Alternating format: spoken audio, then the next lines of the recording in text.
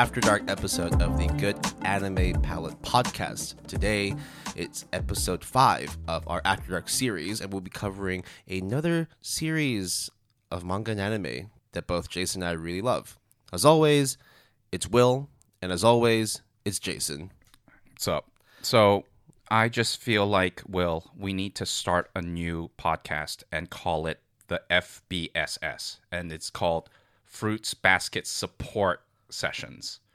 And what it is literally we just spend hours just crying in each other's arms. There's no talk about like plot or anything. It's just us crying nonstop. Hey man, anime fans and manga fans can cry too, right? So, dude, everyone's got feelings, right? Yeah. This series we want to talk about, Fruits Basket, is all about feelings. So, Fruits Basket kind of made a huge impression on at least my anime list, which is where we get a lot of our data in terms of impressions and just general like stats. Fruits Basket is currently ranked number 5 on my anime list. That means that things like Attack on Titan final season, part 1, right?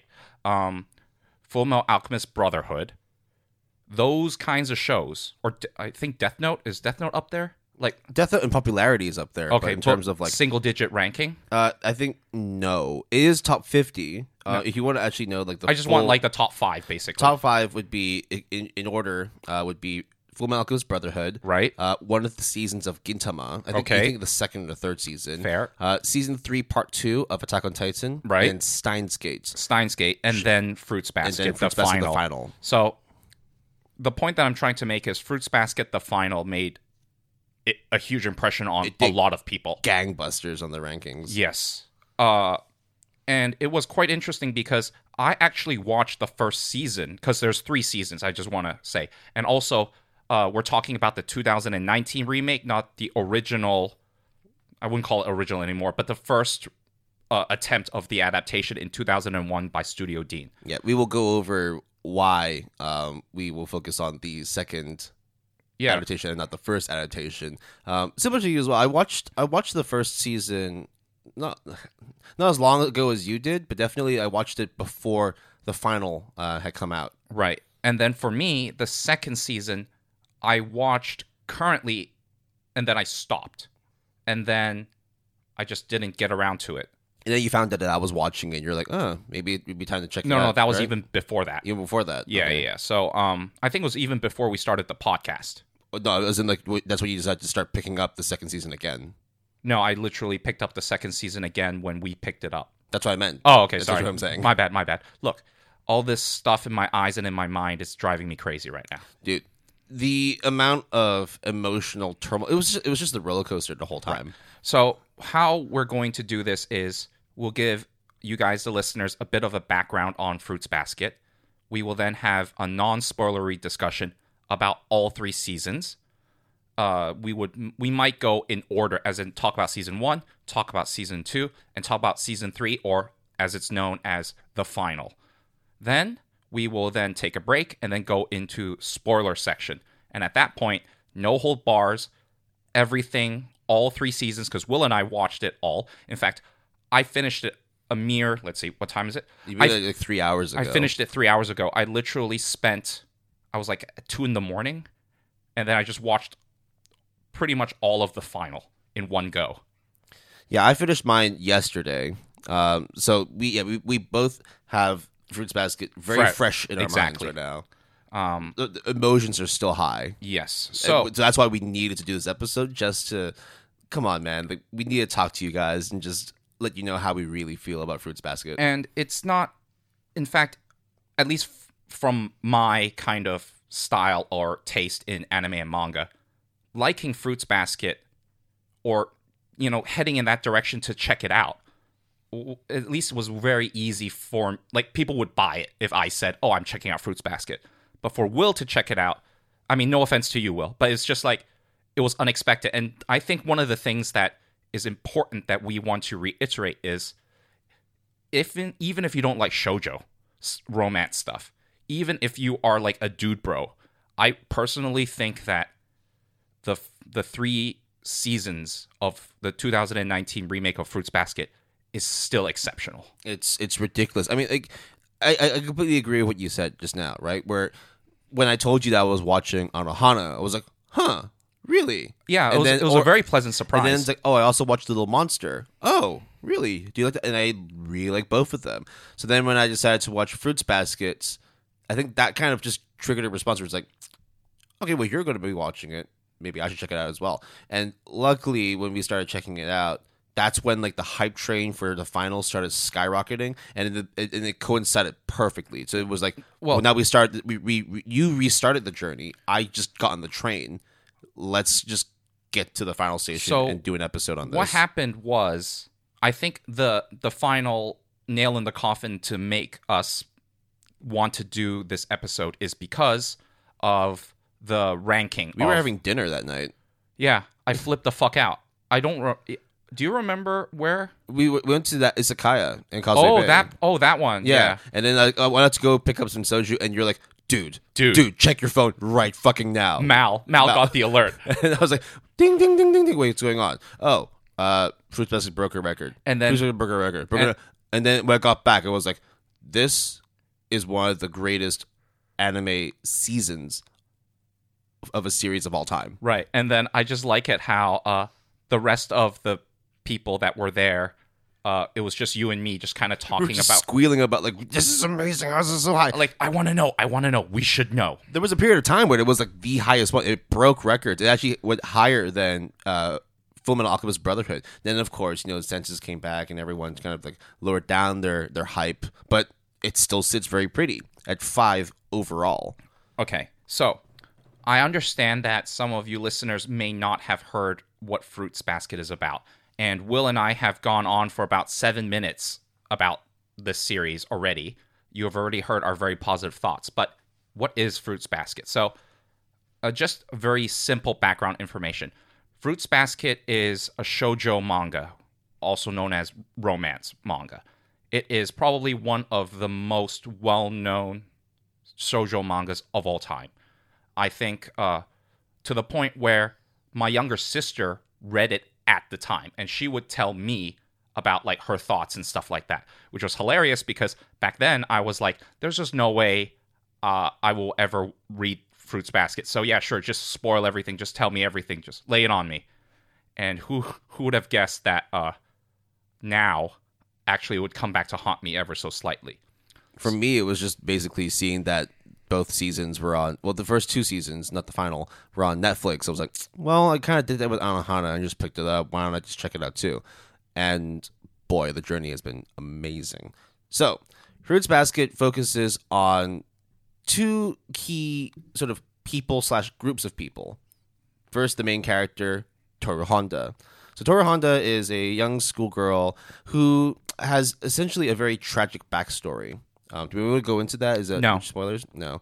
I mean, also, I think that even though I don't consider that a spoiler, I think it would be better if we leave some stuff out, like a mystery. Yeah. So then people would actually learn as they go. So essentially, she goes through some tough times, but Toru she's emotionally strong, would you say? She's a go-getter. Yeah. She just seems to seek opportunity and ways to cheer herself up, no matter how down the dumps she is. And includes people around her. Now, through a series of unfortunate events, something happens, and she's in desperate need of help. So then comes in the next group of people, the Soma family. Now, this is just a family who happen to live nearby her, and through a series of events, managed to save her, help her, and then realize, hey, you know what? Like, you're out here on your own. We're going to take you in, and you're going to be living with us in our Soma family household. Well, one of the households. Right. So the Soma family, in the context of the in-game, not in-game, what do you call it? In-story? In manga lore, the Soma family is a very rich, powerful, vast family. In fact, they have what they call an estate. So it's not like a house. It's not a mansion. It's like plots of land. It's a fucking estate. And it looks like the Forbidden Palace in Beijing. You know, that kind of thing? Like literally within the walls, there's like a house over there, a house over there. There's temple bridges, in the middle. there's temples, there's rivers. There's like Zen gardens in every corner. Fuck? Like, it's like, yeah, okay, so anyway. If you ever go to like Japan and you search the grounds of the old castles, it looks exactly like that, where you have like one central structure in the middle, you have many structures on the sides, little rivers, bridges, exactly as Jason described. So, because the Soma family is so powerful and vast, some people basically decides to live outside the estate. Some people decide to live inside the estate. And the group of people that, I think there are only 3 people in this house that ends up taking Toru in. And then at this point, Toru then begins to realize that there is a secret with the Soma family. And she discovers the twist of the story. And it appears in the first episode, and it is the whole point of the manga/anime, so we're just going to say it, which is the Soma family has a curse. And that curse is in relation to the zodiac animals, specifically the 12 zodiac animals. Now, I understand that when I say that, if you are, let's say, from an Asian background, or especially from a Chinese background, you would understand that completely. No problem. But if you are from a Western background and don't really understand Chinese zodiacs are kind of, at least in real life, what happens is you're born on a certain year, and then every year it is one of the 12 animals, and it repeats in a cycle. Yeah. So every year is represented by an animal. Right. There's 12 of them, right? So every 12 years, there's a full cycle. So there's 12 different animals. And it's very important within most Asian cultures, even like specifically Chinese cultures, because not only do they represent a specific year, but it plays a lot of like fortune telling. Yeah, so it's like talking about the fortune of your year, compatibility when it comes to marriage, or like career direction, or your personality sometimes. Right. Oh, you're a creative type, you're a go-getter type, you're maybe lazy but compassionate. It's not too different from horoscopes, right? Yeah, not too different. But so what are the 12 animals, Will? Do you want to see if you can remember them in order? Oh, in order? No, fuck that. I can't remember them in order. Okay, so I mean, what we could do is you say one, I say one, and then we keep going until we get all 12. Okay. First it's the rat. Followed by, and then you remember what happens? What's the second one? No, I said I don't remember. It's the ox, followed by the tiger, the rabbit, the dragon. I think the snake is next, and then it is the horse, then the goat or the sheep, the monkey, the dog, the boar or the pig. I think I'm missing one. The rooster. Yep. So those are the 12 animal zodiacs. Rat, ox, tiger, rabbit, dragon, snake, horse, goat, monkey, rooster, dog, pig. Okay. Or boar. Yeah, boar. So Did you say horse? Yeah, horse. Okay. Yeah. So those are the 12 zodiac animals. I'm born in the year of the rabbit. I'll just say it now. If you work your way backwards, you will know how old I am, roughly. Well, good luck. It's multiple of 12. Yep. I'm born in the year of the sheep. Okay. So besides that, in terms of the zodiacs, it's important for another reason, because at least when I grew up in Hong Kong, a very well-known kind of story that involves the 12 zodiacs is about a race. And this race, it's like a childhood kind of story. And it's extremely important because this story gets integrated into the dynamics of the Soma family who has this curse. So now that... Yeah, the story also helps to dictate like the order of the animals too. Exactly. So right now, you might be very confused that, there's the Soma family, there's this curse. What the hell's the curse? You mentioned zodiac animals. What's the great race, right? Why are these animals racing for something? What does that mean for a curse within this family? Right. So there's actually a lot of connections between the two. And it's very hard to unpack everything in one go, because this will take like 45 minutes if I had to explain all of it. But the Toru's first interaction with the quote-unquote Soma curse is when, I think in the very first episode, actually, she kind of... I think she falls, She right? falls, and then Yuki, who is one of these 12 zodiac animals, like embraces her to like protect her, and then Poof. he turns into a rat, like a really small mouse. Yeah. The reason for that happening as well is as part of the zodiac curse. Individuals who are cursed by specific animals, when it comes to like hugging or even touching someone of the opposite sex, I think what it is, touching is okay, but hugging, yeah, like if it's like a more physical, like an embrace, yeah, then or like a kiss, it triggers the animal transformation. Because like things like holding hands, we have seen that and nothing happens. So But when it comes to actual like body, like full body contact, that's when like they trigger the curse. Also, they imply several times that if it's due to stress or a certain traumatic stuff, they will also turn into animals. They will obviously turn back, but and when they turn back, it's like, oh, also they can talk when they're in their animal form. Yeah. So then that presents like a whole slew of different issues for the Soma family, especially a lot of the characters who are cursed with the Zodiac curse.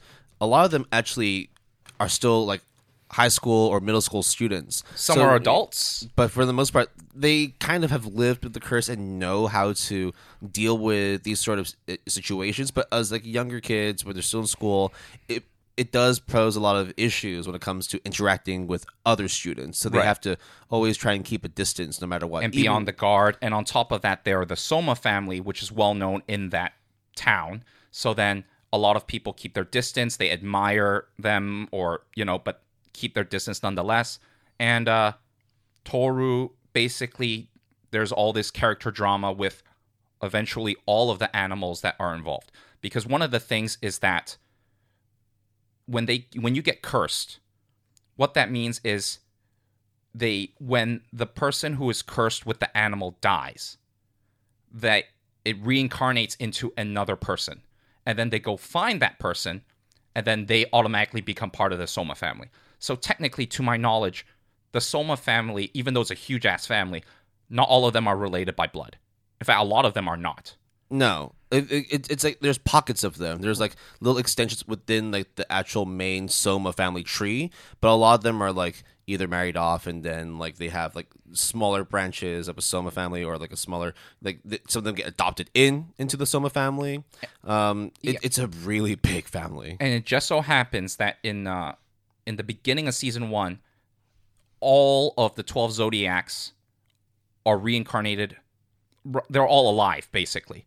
So instead of like one dies and then reincarnates and then there's a huge disparity in age and stuff, they all are existing right now in this specific timeline. Exactly. Should we also explain another specific animal? I think it's actually very important to talk about, to lay out the foundations of Fruits Basket, because we listed 12 animals, but there's actually one more. So there is an animal which is the cat.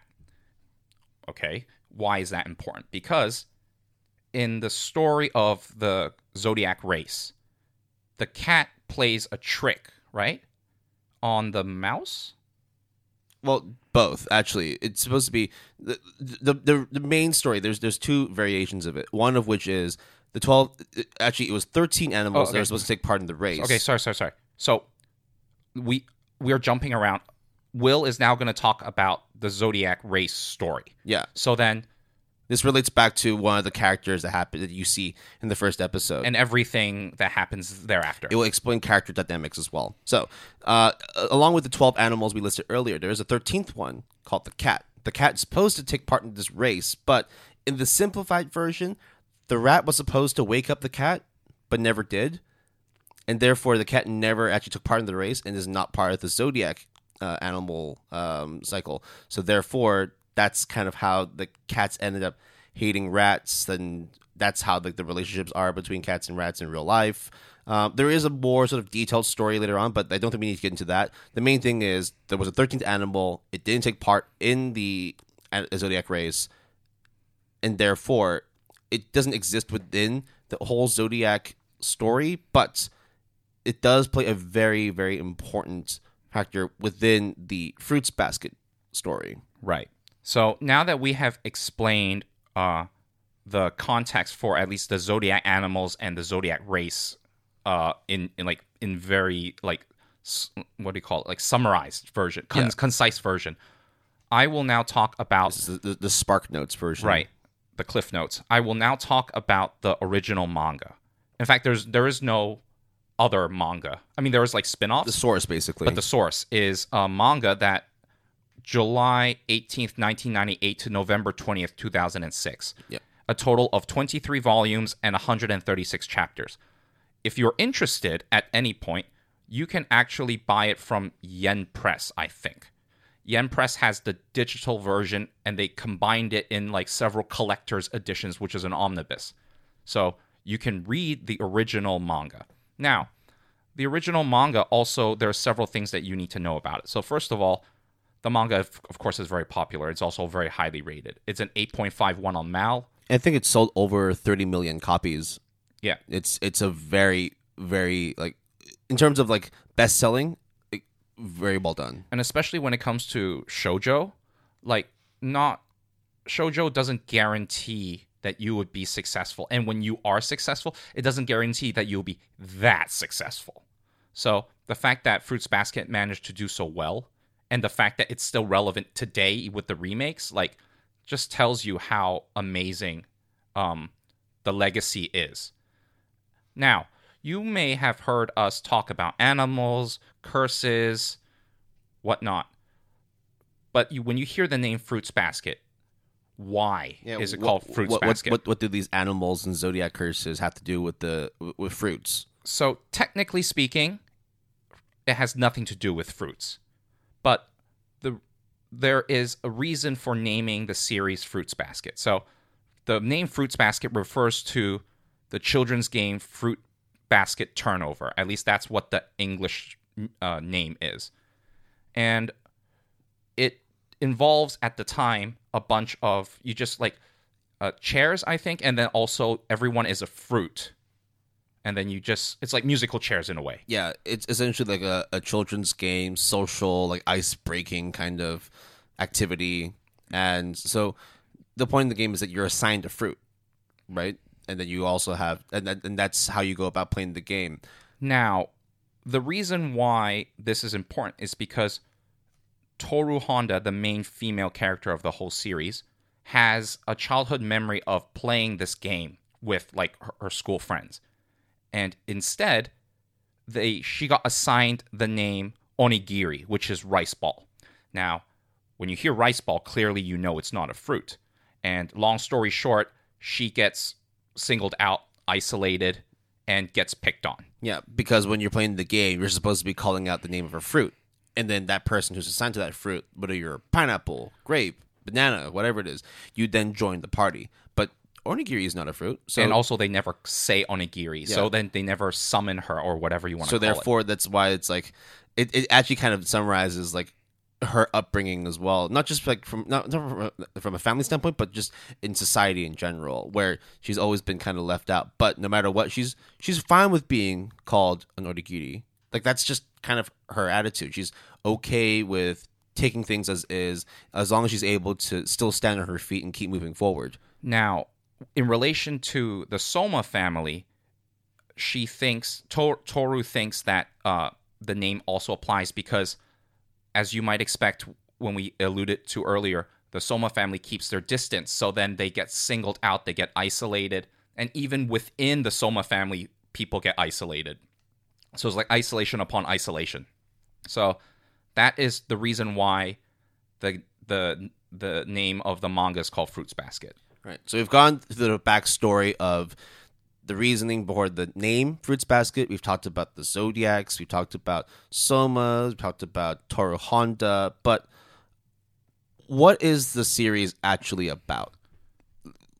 We need to more sort of explain like how all these things come together and actually make one of the greatest manga stories, anime stories of all time. So it is at this point, I think, that we should not talk about the manga anymore, despite the fact, obviously, it's the source and you should read it if you want. But this is the Good Anime Palette podcast, Will. So you should still check out the manga. You should still check out the manga, but the anime is goddamn good. but not the 2001 version. So there was adapted by Studio Dean. Oh. You said the two nasty words of the anime world. Oh, God. Why did you do that? Okay, to be fair, Studio Dean at one point was really good. Yeah. But then they are also well known nowadays for creating Seven Deadly Sins and fucking that one up. They're also well known, especially with me and Will, in relation to Fate Stay Night, the first route. I think as long as you know Fate Stay Night, you will definitely know Studio Dean and how badly received the adaptation was. And I would, but that's a whole different story. Yeah, and I would say that looking at the adaptation style of Fate Stay Night and the adaptation style of Fruits Basket, the 2001 version, it looks very similar. And this series, the 2001 adaptation, was not very well received. The reason for it was because, as with most series at that time, adaptations came out whilst the source material was still ongoing. I mean, that rule still applies nowadays as well. But the thing is, it's like they wouldn't adapt stuff and then make up their own endings. You might have some sort of like creative differences, but it was more apparent with like the older series. Like, for example, like that's why we have a Full Metal Alchemist. Yeah, that's why we have a whole new adaptation for that. And then there's just stuff that like they decide that we don't want to keep animating it anymore. We'll just stop it. That's what happened with Hunter x Hunter, and then later on it got remade again. Fruits Basket is very similar. Yeah, I think Fruits Basket, in terms of like the Full Metal Alchemist, in terms of adaptations, is extremely similar because both have an old version. Everyone doesn't really like the old version, even though they might have merit. Everyone always considers Brotherhood, Full Metal Alchemist Brotherhood, to be the definitive version. And in our opinion, Will and I think that Fruits Basket, the 2019 remake, is the definitive version. Mainly because apparently, and I actually haven't seen all or any much of the 2001 series, so I can't say for sure, but apparently it's very slapstick comedy. A lot more comedic, yeah. And also it got shunned by the mangaka. Yeah, Takaya herself was not happy with how the director was handling the direction of the original adaptation. So there was just a lot of just back and forth, just a lot of bad blood. And yet I think she just stepped away. It's like, look, like you just do your thing. I'm just going to focus on my manga because I am making a good story here. You guys go ahead and just screw this up. And you have to understand the implication of a mangaka or a Japanese author shunning the anime adaptation or not giving the blessing, because in the West maybe it doesn't matter too much, and I don't think it matters. It depends, right? Because in the West it would just be more like, well, that person has their own creative direction. Let's give them the platform to explore it further, and then we can see whether it's related back to the source. But in Asian culture, at least specifically within the world of manga, if you do not follow the source, you are betraying everyone. Basically, is how, and then fans will not watch it, or fans will shit on it like in every opportunity they can. It makes sense, right? Like Takaya worked so hard to get her manga to where it was, and then to see somebody come in, take that source, and then just create something that wasn't even her full intention. A lot of things just did not pan out the way that she wanted. Not to say that she's like controlling, saying, hey, no, you have to do it this way, you have to do it that way. But it's like, imagine that you tell someone like a recipe for like a dish, and then they go off and just add their own things, and then it's like, wait, hey, I followed your instructions, but like it turned out crap. The original creator is going to be like, well, yeah, it's because you didn't even look at my source. You didn't even look at what I gave you. And that's what happened with the 2001 adaptation of Fruits Basket. There was just a lot of creative differences, a lot of bad blood, and it finished way before the manga ended. I think there was like 25 episodes, 26? It ended in 2000 and... Well, it got adapted in 2001. So there was two curves, basically, and then it got shut down. And then we didn't hear anything from Fruits Basket in terms of anime adaptation until, surprise, surprise, I got it, actually the news article here. On November 19th, 2018, Fruits Basket receives new TV anime adaptation announcement. So it is actually, to me, very surprising at the time, because at that point, I forgot about Fruits Basket other than, oh yeah, my younger sister read that and really liked it. And I'm like, oh wow, they're doing remakes. So it's kind of like Full Metal Alchemist Brotherhood. Oh, okay. I've had friends when they were younger, like were reading the manga, but then it's just like within the zeitgeist. So you just know the name because of the weight the manga carries, and that it's still very popular to this day. So to see then that 17 years after the first adaptation came out, that they were going to redo and fix all the wrongs from the first adaptation, and now, 18 to 21 years later, after it all came out, I think it did a very, very good job. So there are 3 seasons of Fruits Basket. There is the first season that came out, let's see. 2019. Exact date you want? Yeah. Okay. 2019. Spring of 2019. I was looking for the anime season. Yeah, exactly. Yeah. So spring 2019 was the first season. Then the second season was spring 2020, and then Fruits Basket, the final, which we will just say is season 3, is spring 2021. So it just ended like 2 seasons ago. I think that one other thing worth mentioning is right from the get-go, the announcement wasn't just we will adapt Fruits Basket, but we would adapt Fruits Basket in its entirety. Now, that was their commitment that they made. I remember this because I was like, how are they going to adapt in like 1 cour or 2 cours? And then they were like, no, bro. We're going to do all of it. And I was like, you're joking, right? Like, you're betting that you're going to be able to do this? Like, at the time, I was very skeptical. And when I watched the first season, actually, let's talk. Will, do you have anything you want to say before we get into non-spoilery talk of the first season? I think generally we should just talk about like the general themes, yeah, of course, general character interactions, but without naming names and going into like the deeper discussion, because we want to unfold a lot of things, but it is going to spoil a lot of storylines afterwards. So we give you the most basic crash course of what Fruits Basket's all about and what we like about it. And from here on out, at least in the non-spoilery section, we will mention the animal names rather than the characters who possess the curse with that animal. Because it is also kind of spoilers for some. Yes, and it's also really hard to remember all their names sometimes, because I remember sometimes the first name, last name, and sometimes they even have like nicknames which ends up being used.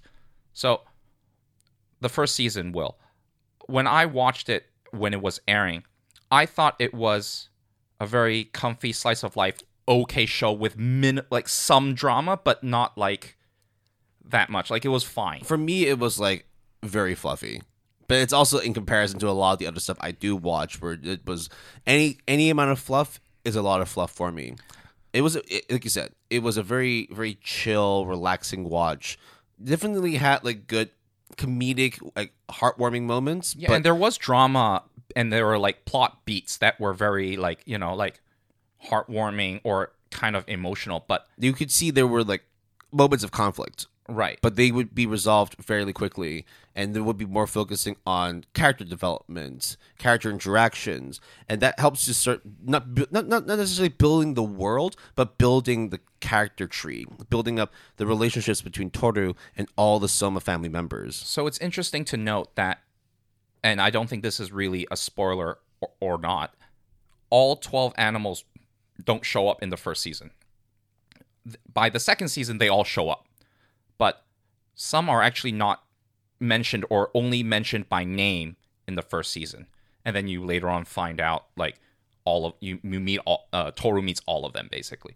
And the reason why Toru is so integral to this Soma conflict or curse or whatever, in addition to the fact that she's obviously the main character, so she has to be involved, is she kind of just, in a very polite way, meddle into their lives.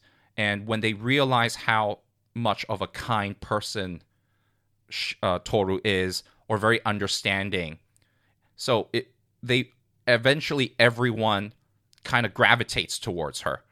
And long story short, everyone learns a little bit about themselves, or you get their backstory. Usually it's very tragic. Not usually. It's always very tragic. Yeah. And but the main thing as well is that, like, Toru brings the vibes. Yes. She brings pleasant vibes, but that doesn't mean that everyone's going to react nicely to those vibes.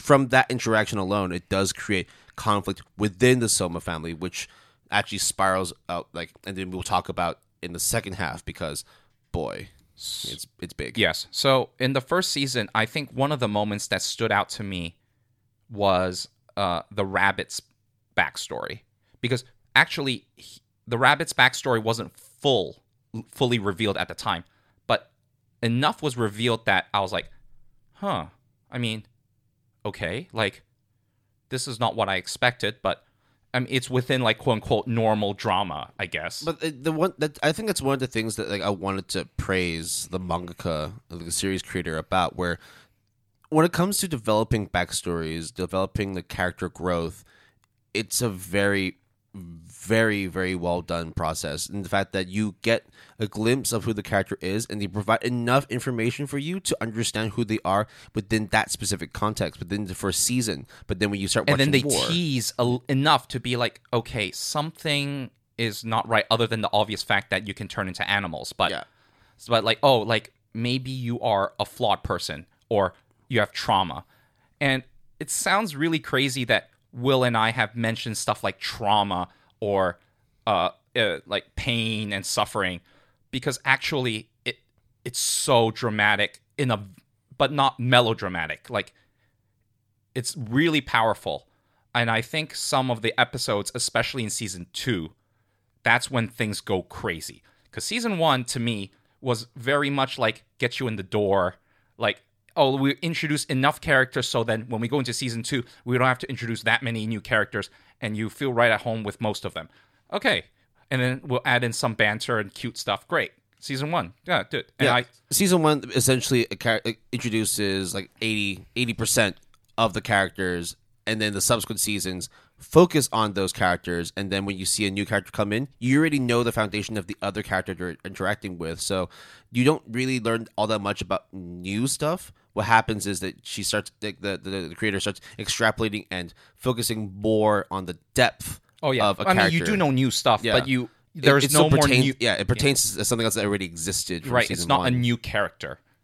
Because once the characters are all introduced, they literally spend episode or episodes on characters. And here's the part that I also really like about Fruits Basket that is also very a trademark of shoujo, which is the cast is huge. There's a lot of characters. So, I mean, just from the 12 animals alone, that's just the core Soma Zodiac family. But then, as we mentioned, there's branches of family. There's Toru, there's classmates, there's friends, there's Toru's family, there's other members that also have splinter families, relationships. And it is crazy, but they all... I mean, I don't think any one character did not have their 15 minutes of fame to shine in one particular episode. And when I mean by one episode, I mean that episode, at the very least, focused on them exclusively or mainly through their perspective. Even if there's a character that you only see for 5 minutes, it's a very impactful 5 minutes, and you will not forget them. Or this character is kind of the nuisance on the side, but he or she kind of shows up frequently. But then this one episode happens, you figure out the backstory, and actually your opinion of this person completely changes. It's really hard to do that, where you have so many characters and you're able to flesh out all of their backstories, but not drag out a series to a point where you're just wondering, this is just waffle now. I don't need to know all this. I need to know all that. So this is the point where I go back to the announcement of the adaptation and them making a huge emphasis that it is a complete adaptation, because I think that is very rare nowadays to commit to a complete adaptation. They obviously proved it because they did it, but at the time, I did not understand why a full adaptation commitment was necessary. Usually just, the season 1 did well. Okay, let's greenlit a season 2. Or usually at the end of the first season, you have an announcement for the next season. Everyone does that. But to go out of the gate being like, nah, fuck that. It's all or nothing.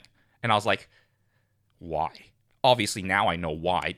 Commitment to the fans. Yeah, and not to mention, it's a fucking amazing series. Okay. So season 1, I think, was okay. Will, what did you give it? Well, I mean, okay in the sense that, it's still pretty good. It was good. It was good, but it wasn't pedigree legacy good. Like if you just watched season 1, you'd be like, It was a good show. What's the big deal? It was cool. It was cool. I mean, it was good, but like, Yeah. what's the big deal, guys? Okay. Then comes season 2. Oh, sorry. Before I should say, season 1 is 2 curs, I think 25 episodes. Season 2 is also 2 curs, 25 episodes. And season 3, also known as the final, I think I'll just say that from now on, is 13 episodes. So a total of 63 episodes from beginning to end. So that's also rare too. 2 curs in general is quite rare. And for a shoujo series is quite rare. But season 2, bro. You take the foundation, you build upon it, you grab a motherfucking hammer, and you break the fuck out of it. It explains why as well. Like in the first season, you spent so much time character building, world building, just laying out all the relationships between the characters. Because then when you go into season 2, you don't care about that anymore. You just want to see how these characters develop, what happens to them, what life stories are going to change. Is someone going to be happy? Is someone going to be sad? What's going to happen to this couple? What's going to happen to this person? And it all just starts. I never expected Fruits Basket to be an emotional show because I had no context to it before even watching it. I knew nothing about Fruits Basket before I started watching season 1, and then after finishing season 1, okay, Yeah. I was like you, where I was like, okay, let's see where this goes. Oh yeah, there's some drama, Yeah. but it's mostly cutesy stuff. Oh, they turn into animals. That's kind of adorable. It's a curse because it's a curse, right? But it's then not bad, right? Season 2 then lays into the importance of the curse, the importance of the drama, and Also introduce the rest of the animals as well. there's like a few more animals they didn't cover in the first season, and then they even though they've been in the shadows and then they show up in the second season, their impact is strong. When you start seeing new characters, there is a reason for them to come in, and boy, like season 2 is when my heart rate was just out of whack, dude. It was a very, very emotional journey for season 2. Yes. So, Will and I obviously have watched all 3 seasons. We loved it. I recorded, at least as far back as I could, the times that I teared up and the times that I ugly cried during the show, like watching the show. Will, how many times did you ugly cry, if you're willing to tell everyone? As a series overall, from seasons 1 through to the final, ugly cry 5 times. Oh, really? Okay. I ugly cried, I wrote here 4 times. We'll go over those specific moments later on. Right. But the teary-eyed is 1, 2, 3, 4, 5, 6, 7, 8, 9, 10 times. For me, teary was like 5 times. Right. Yeah. So it evens out, right? You and I kind of evens out. So the point in this is we're not saying that like, oh, you want to be depressed, you want to like have a cry session, watch it. No, it's because of the fact that like it's such an emotionally impactful show that you can't help but like let your emotions run wild. And it's at least for like the minute or two that you're watching that specific sequence. And I have to admit that I actually stopped watching season 2 like way back. And then it wasn't until we decided to do the series discussion did we continue through for me to the new stuff. And boy, I picked the worst time to stop because basically the first couple of episodes of season 2 is the same tone as season 1. Then I think let's just call it the summer home arc occurs, and that's when holy shit happens. And then literally episode after episode after episode from the rest of season 2 and even season 3 is just non-stop roller coaster drama, characterizations, cry fests, both as the viewer and also in the manga in the anime. Dude, it's don't know. There's a lot of literary genius when it comes to the drama that develops throughout the series as well. It's not like one of those like soap opera dramas where it's like very visual. Right. A lot of it actually happens behind the scenes. So here's the thing that I thought was rather interesting, because shoujo stuff is very well known for melodrama and drama. I mean, that's a lot of it. But one of the most common kinds of melodrama or drama is like a love triangle, or like a polygon, or like whatever. But I have to say, though, in Fruits Basket, other than one obvious one from the get-go, kind of there isn't any. There's like another one, I think, involving one animal who has a medical job. But I'm trying to be as vague as possible.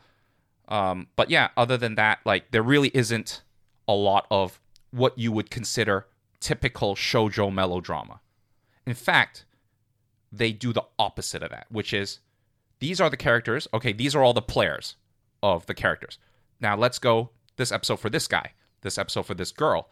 Oh, you remember that random person? Actually, you want to know more about her because, and then that's it. And that's where the difference between like typical melodramatic kind of series and this specific series are, where rather than having all the angst and the emotions laid out visually right in front of you, a lot of this stuff we see within Fruits Basket is personal.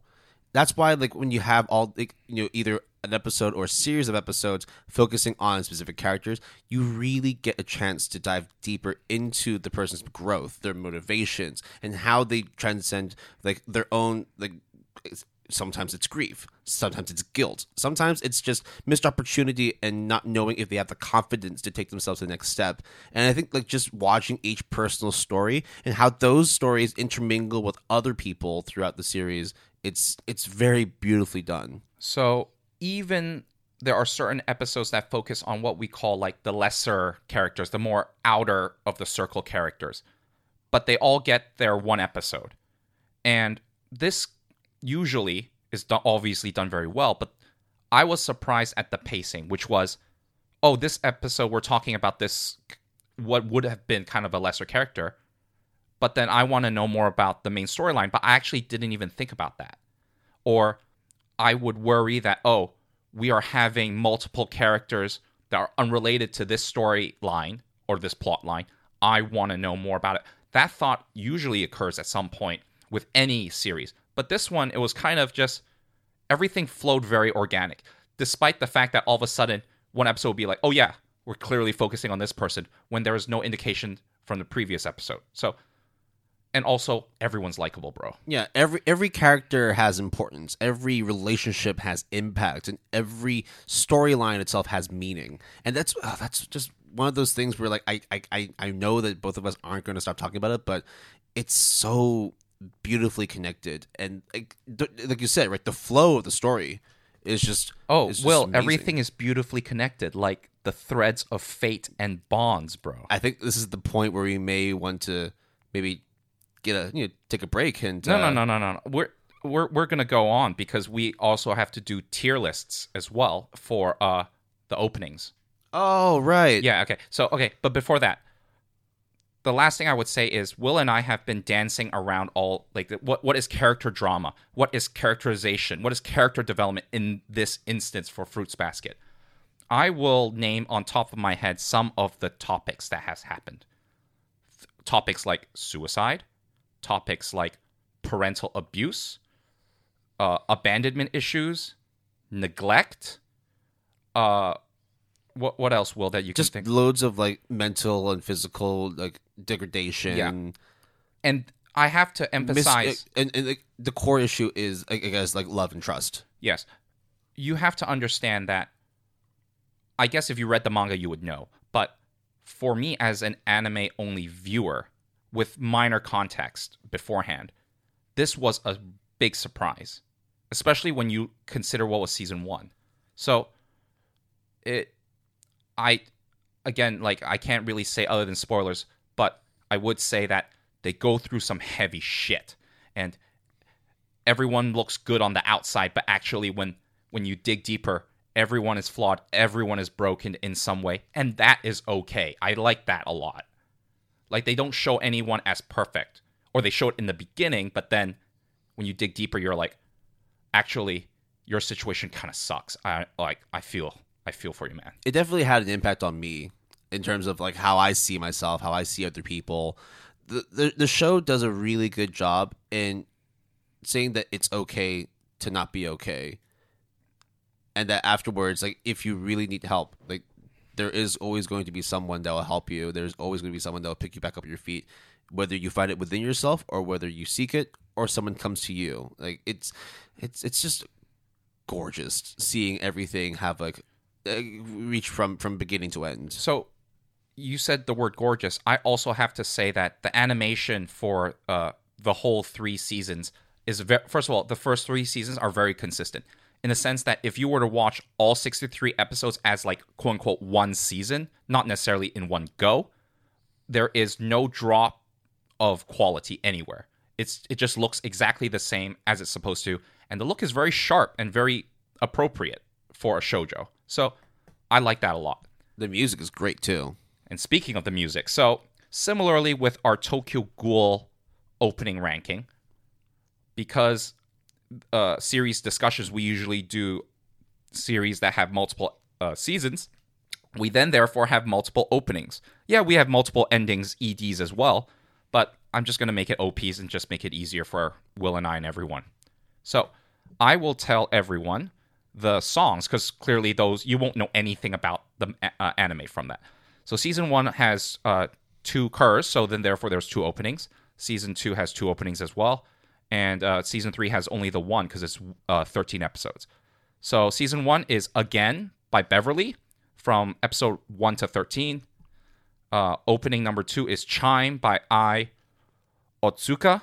That is from episode 14 to 24. And then in season 2, Prism by AMPM featuring Miyuna from episodes 1 to 13. And then Home featuring by Asako Toki from episode 14 to 25. And then season 3, only one opening, is Pleasure by Warps Up from episode, like, basically all of it.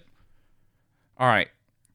Will, out of these 5 songs, you and I are going to rank it. But let's rank it from the bottom up.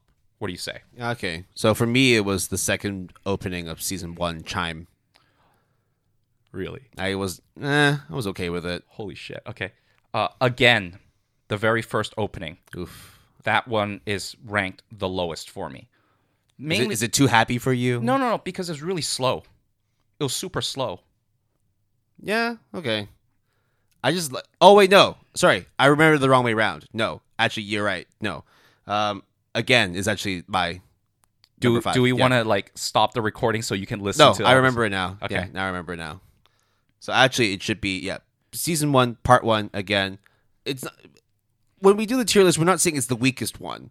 I mean, right? Yes, we are saying it's the weakest one, but by definition. But like in essence, we're it's just still saying, a good song compared to the other 4. It's the other 4 have other things that have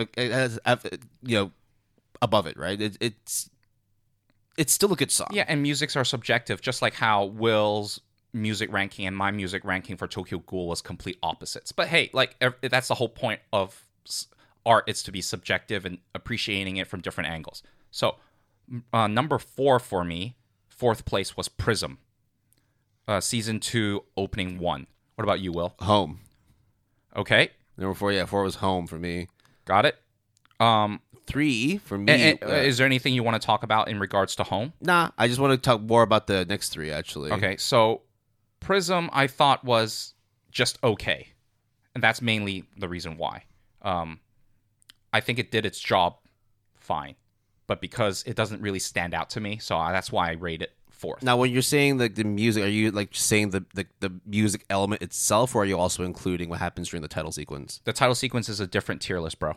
Right. Okay, so this is where I think, very, very wrong. Like, Prism is amazing. What are you talking about? Okay. Number 3, what you got? Chime as well for number 3. Wow, our number 3 is exactly the same. I really like... Oh, wait, we're not talking about title sequence. I just really like the upbeatness of that song. I have it on my Spotify. It was just cute. It's just cute. Yeah. It's just awesome. And then, like, again, we're not talking about the title sequence, but it blends very well with it, right? So now, number 2. God, you didn't like Prism? Yeah, okay. Prism was great. You're talking about. What's your number 2, bro? Yeah, Prism. Number 2 is Prism? Yeah. Yeah. Was Home number 2 for you? No. Oh, it was. Oh, Pleasure is. Pleasure is number 2 for me. Dude. Okay, I think I know why. So, Pleasure being the third the last opening, season yeah. opening. I think that song is awesome, though. I mean, like, these rankings like are kind of like superfluous, but Pleasure in particular, the tone of it is very different, I would say. It's more like R&B kind of, right? Somewhat. Like the beat's a little slow jazz. It's like more like chilled, but also like impactful.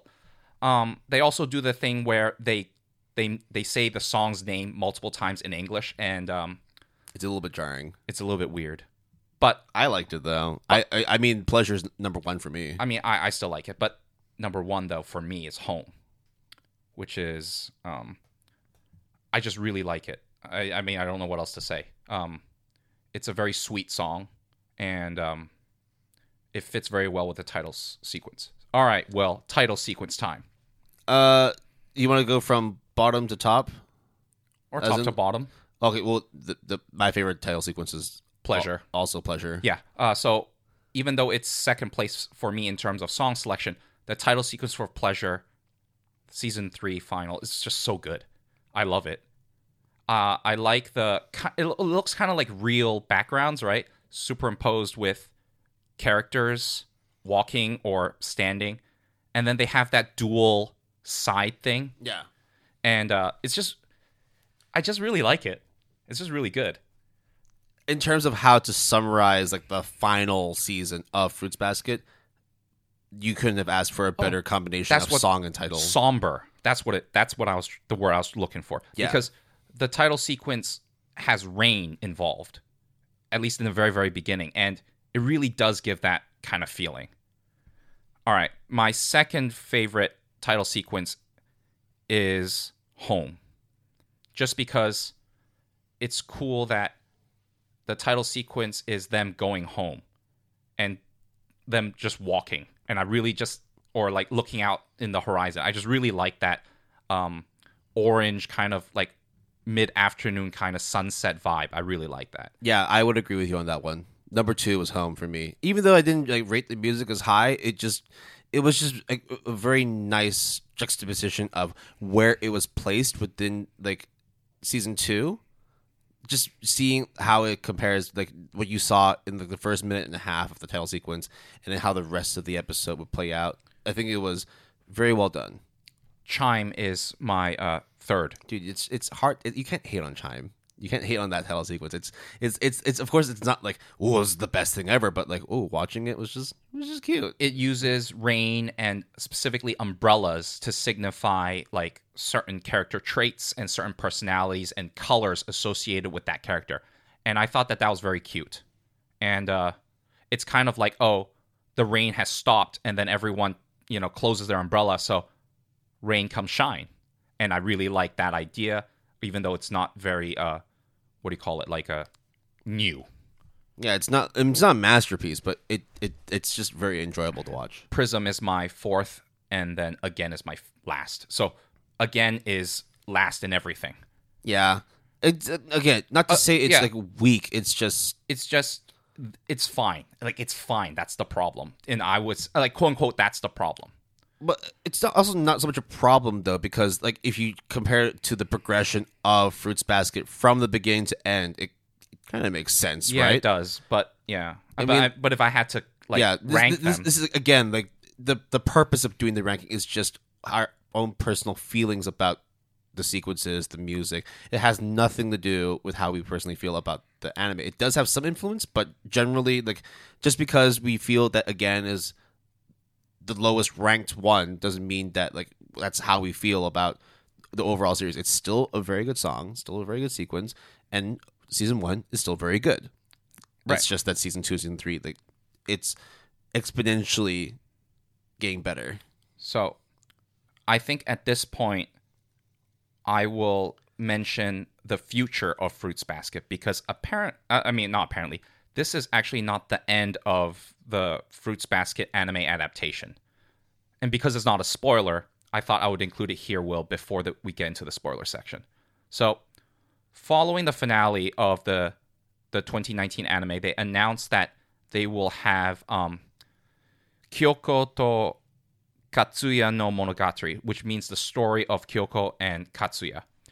Now, if you really want to know who those two people are, namely Kyoko and Katsuya, you can find out. If you don't, that's fine. But basically, it's a prequel. So it will be interesting to see, in terms of prequel, how far back they go, especially with the characters that are mentioned as, the titular characters in the title. What do you think, Will? I think I'll leave the speculations to the end of the discussion because a lot of things I want to say will have spoilers in it too. Right. Okay. That is extremely fair. But I thought we should mention it because if we don't mention it here... No, it makes sense. Like, basically, like the story doesn't end. Like, there's going to be more content that comes out later. I'm always down for more Fruits Basket. I really like Fruits Basket. Yep. And then before we take our break, I'll just very quickly mention the manga spin-offs. Yeah, there's two. So there's two. There is Fruits Basket Another, and then Fruits Basket The Three Musketeers arc. Now, I would say the Three Musketeers arc first. It talks about three of the Soma animals, in particular during a point within the story of the anime adaptation. So it's still canon. I mean, they're both canon, I guess, right? It's still canon. The second one, it's like, Yeah, and actually, Fruits Basket Another kind of takes place, like, the timeline, it goes beyond the epilogue of the main series. Like, way. But yeah, and actually, it wasn't very well received, at least according to my anime list. Yeah, in terms of the reason why it came out was because Takaya was commissioned to do, like, an anniversary release of Fruits Basket, so she decided, I'll just make a volume of it. It was well received enough for her to do 2 more volumes. So it's just one of those things where it's like, if you really love Fruits Basket, you'll get some enjoyment out of it. But I don't think it's a must read. But if you want to support Fruits Basket, you want to support Takaya, check it out. All right. So I think that wraps up our non-spoiler section of. We've had to suppress a lot of things. It was very hard, dude. I think the spoiler section is going to be madness. Yeah. All right. Well, sit tight.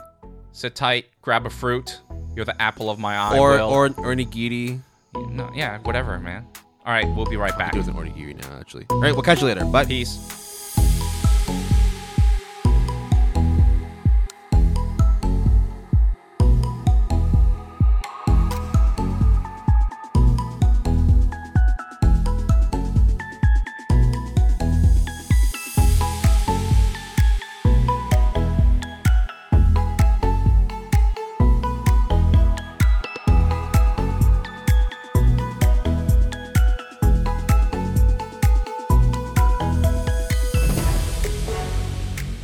And welcome back to the Good Anime Palette Podcast. This is After Dark number 5. I am your co-host Jason, and Will's right here. We're going to talk about Fruits Basket. Right, Will? I'm ready to cry, dude. Okay, so as if I haven't cried enough already. Just a forewarning for you guys again. From here on out, we're going to be spoiling all of the remake of Fruits Basket, which means all 3 seasons. Yeah, the main series. So, of course, we will talk a little bit about the spin-off manga. We'll maybe do some speculations about the upcoming series as well. But this main discussion is going to be full of spoilers. All right, so moment of silence before we start. And we're back. Okay, all right. So, Will. Fruits Basket is fucked up, dude. Bro, okay, so, I made this comment to you. I think that, if you're into Tokyo Ghoul or violence or that gore, but that's not people think oh, then you're a man if you can stomach that shit. I'm like, nah, bro. If you can watch Fruits Basket without crying once, You're an animal. then you're a monster. Just like how certain characters are monsters in this show. All right, so Will, when it comes to spoiling stuff, obviously we're going to do it in any order that we want. But do you want to talk about like certain characters and then talk about them, or certain events? Because we're just going to lump all 3 seasons together. We're not going to spoil like, oh, season 1 and then season 2 and then the final. I think this is a good point to start talking more about the characters themselves, because so far we've talked about, like, we've mentioned like 1 or 2 names. And we're dancing around it. But like, outside of talking about like animals, we haven't really talked about the respective person that's connected to those animals. Right. So the first thing I would say about the characters of Fruits Basket, I will first talk about the people who got gypped, namely the monkey. God, okay, fine, whatever. Let's go. Let's talk about the Saru. Oh, wait, why you have that expression? Bro? I mean, like, I thought that like his personal storyline was already enough, but of course, like I just want to see more of him. That's all. Yeah, true, but like he was in season 1, right, when they did his backstory. I thought it was kind of cute. Like, it wasn't like traumatic, but I wanted to have more screen time from him. That's all. Not like, oh, we need to focus on him again. I just wanted. Also, like, I think Hiro Soma, not the tiger. Tiger's the girl. Are you talking about the boy? Yeah. Which one? He's the sheep. Yeah. So I thought like his development was actually quite interesting with the new kid, like the new younger brother or sister. Younger sibling. Essentially, yeah. Actually, his younger sister, because I remember the name Hinata. Yeah, the tiger got gypped a bit, just a little bit though. Yeah, but I think like you kind of already knew the central focus of certain characters and how they wanted to develop those storylines, and so unfortunately some characters have to fall by the wayside. But I do agree that I think Kisa, right? Kisa was the monkey. That's correct. No. Kisa is the tiger.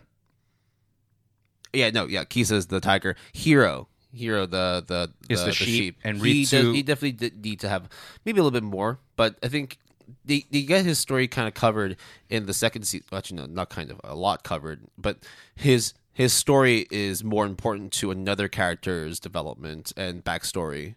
Do you want to talk about? Talk about Horse?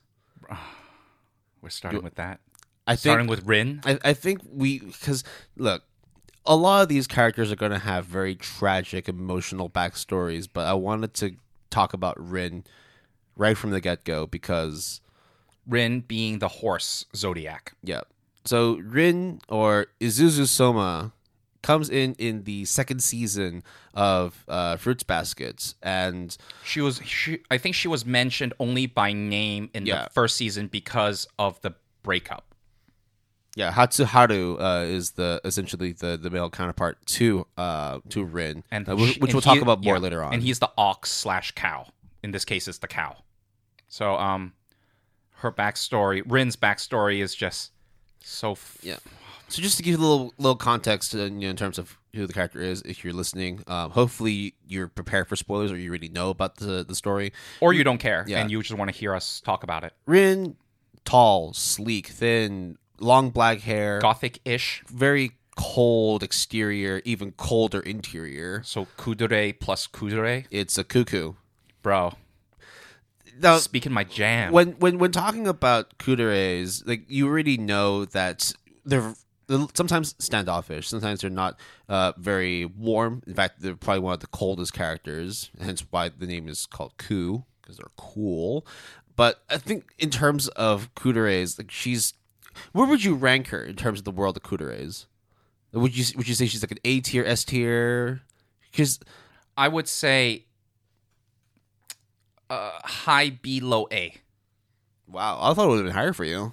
No. I thought she was like a very good kudere, or is it because there's? There's just too many. Yeah. To be honest, like. But within the context of Fruits Basket, well, very good character. You know where I put her. So. Would you say that she has one of the more tragic backstories?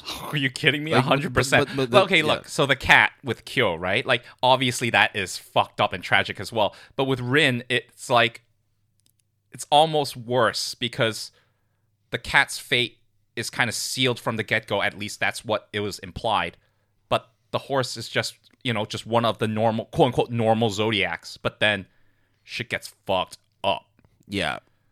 So she goes through a lot of crazy shit, but just describing her from the get go, like as I mentioned, sleek, gothic. In fact, even like the creator was like, "This is the character of sexiness right here." I mean, she is pretty sexy. Yeah, for her, like you look at her and she's tall and beautiful, independent. You think like, bro, like you got everything going for you. What's wrong? Why are you like so upset? Why are you so downbeat? There's a multitude of reasons as to why she's so broken and just cannot stand to be around other people. So, I think, in my opinion, the worst person, quote unquote, or villain in all of Fruits Basket is grown-ups. Grown-ups are bad, I think. Yeah. So Rin has a pretty shit relationship with her parents. Okay, I mean, we're spoiling stuff, so we can just go crazy, right? Yeah. So, why is...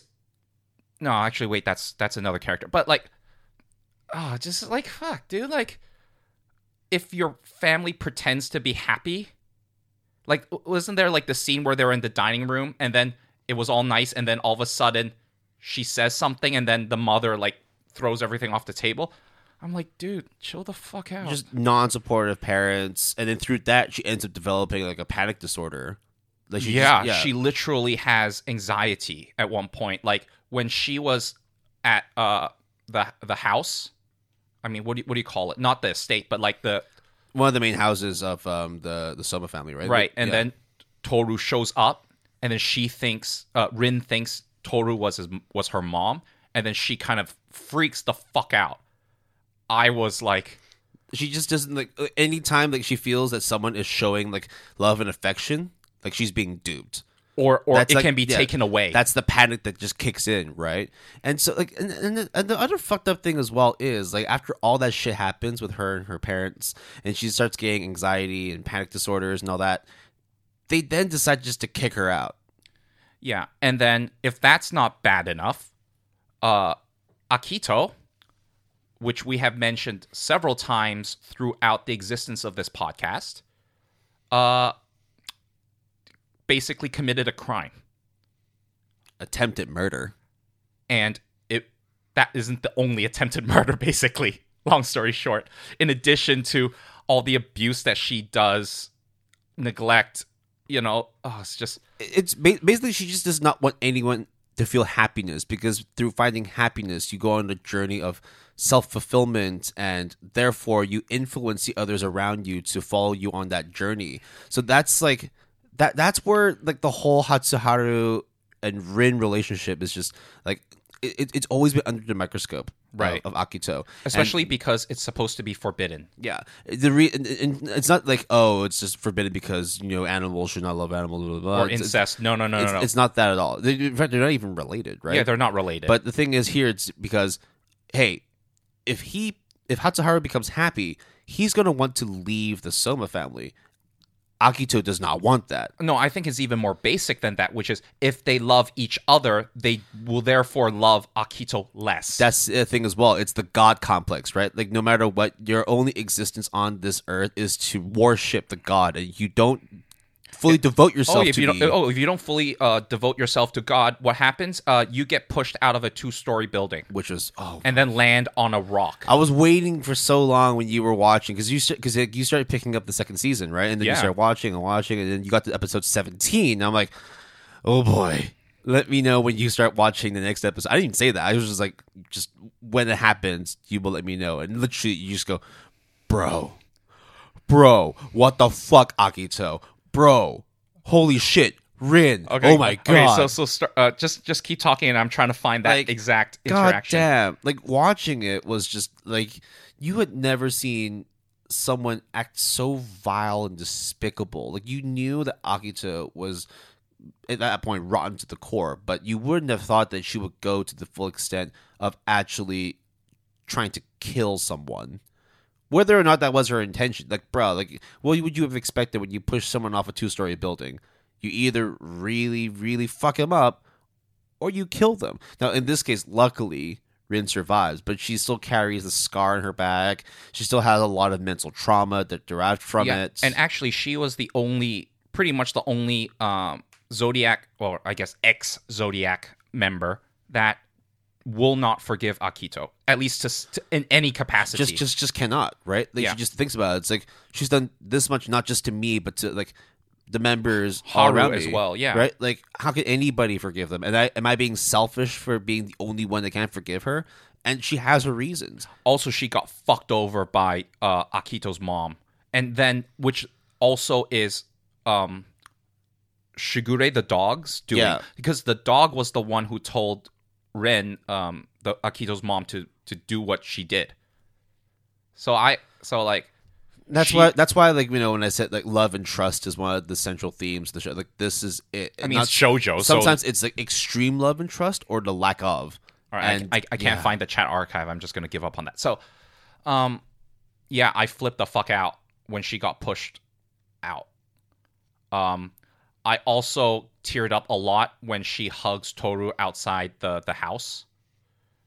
And she's kind of like, oh, I'm going to, like, can I trust you, basically? And then she hugs her.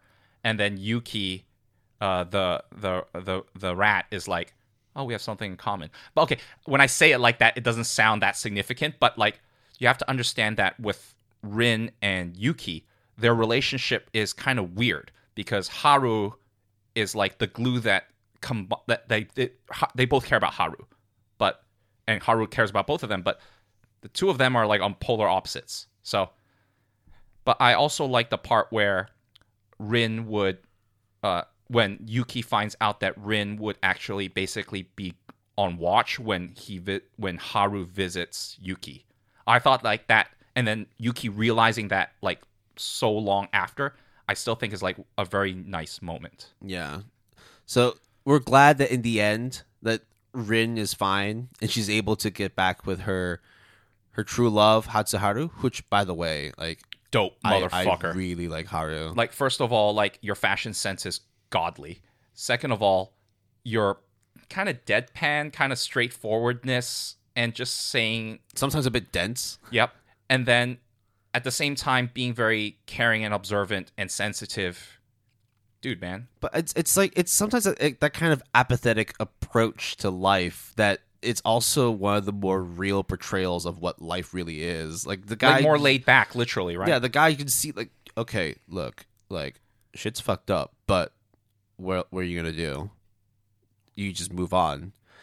But at the same time, when you see that someone else can't move on, you got to get your hand out and help them. And that's like, no matter what, like, even though like he continuously tries to help and support Rin, and knowing that like Rin will not be able to get over her own personal traumas with his help, like that was just like when they finally get together, it was just exceedingly beautiful. I mean, it's kind of like they push each other away on purpose to protect them, but by doing so ends up hurting both of them.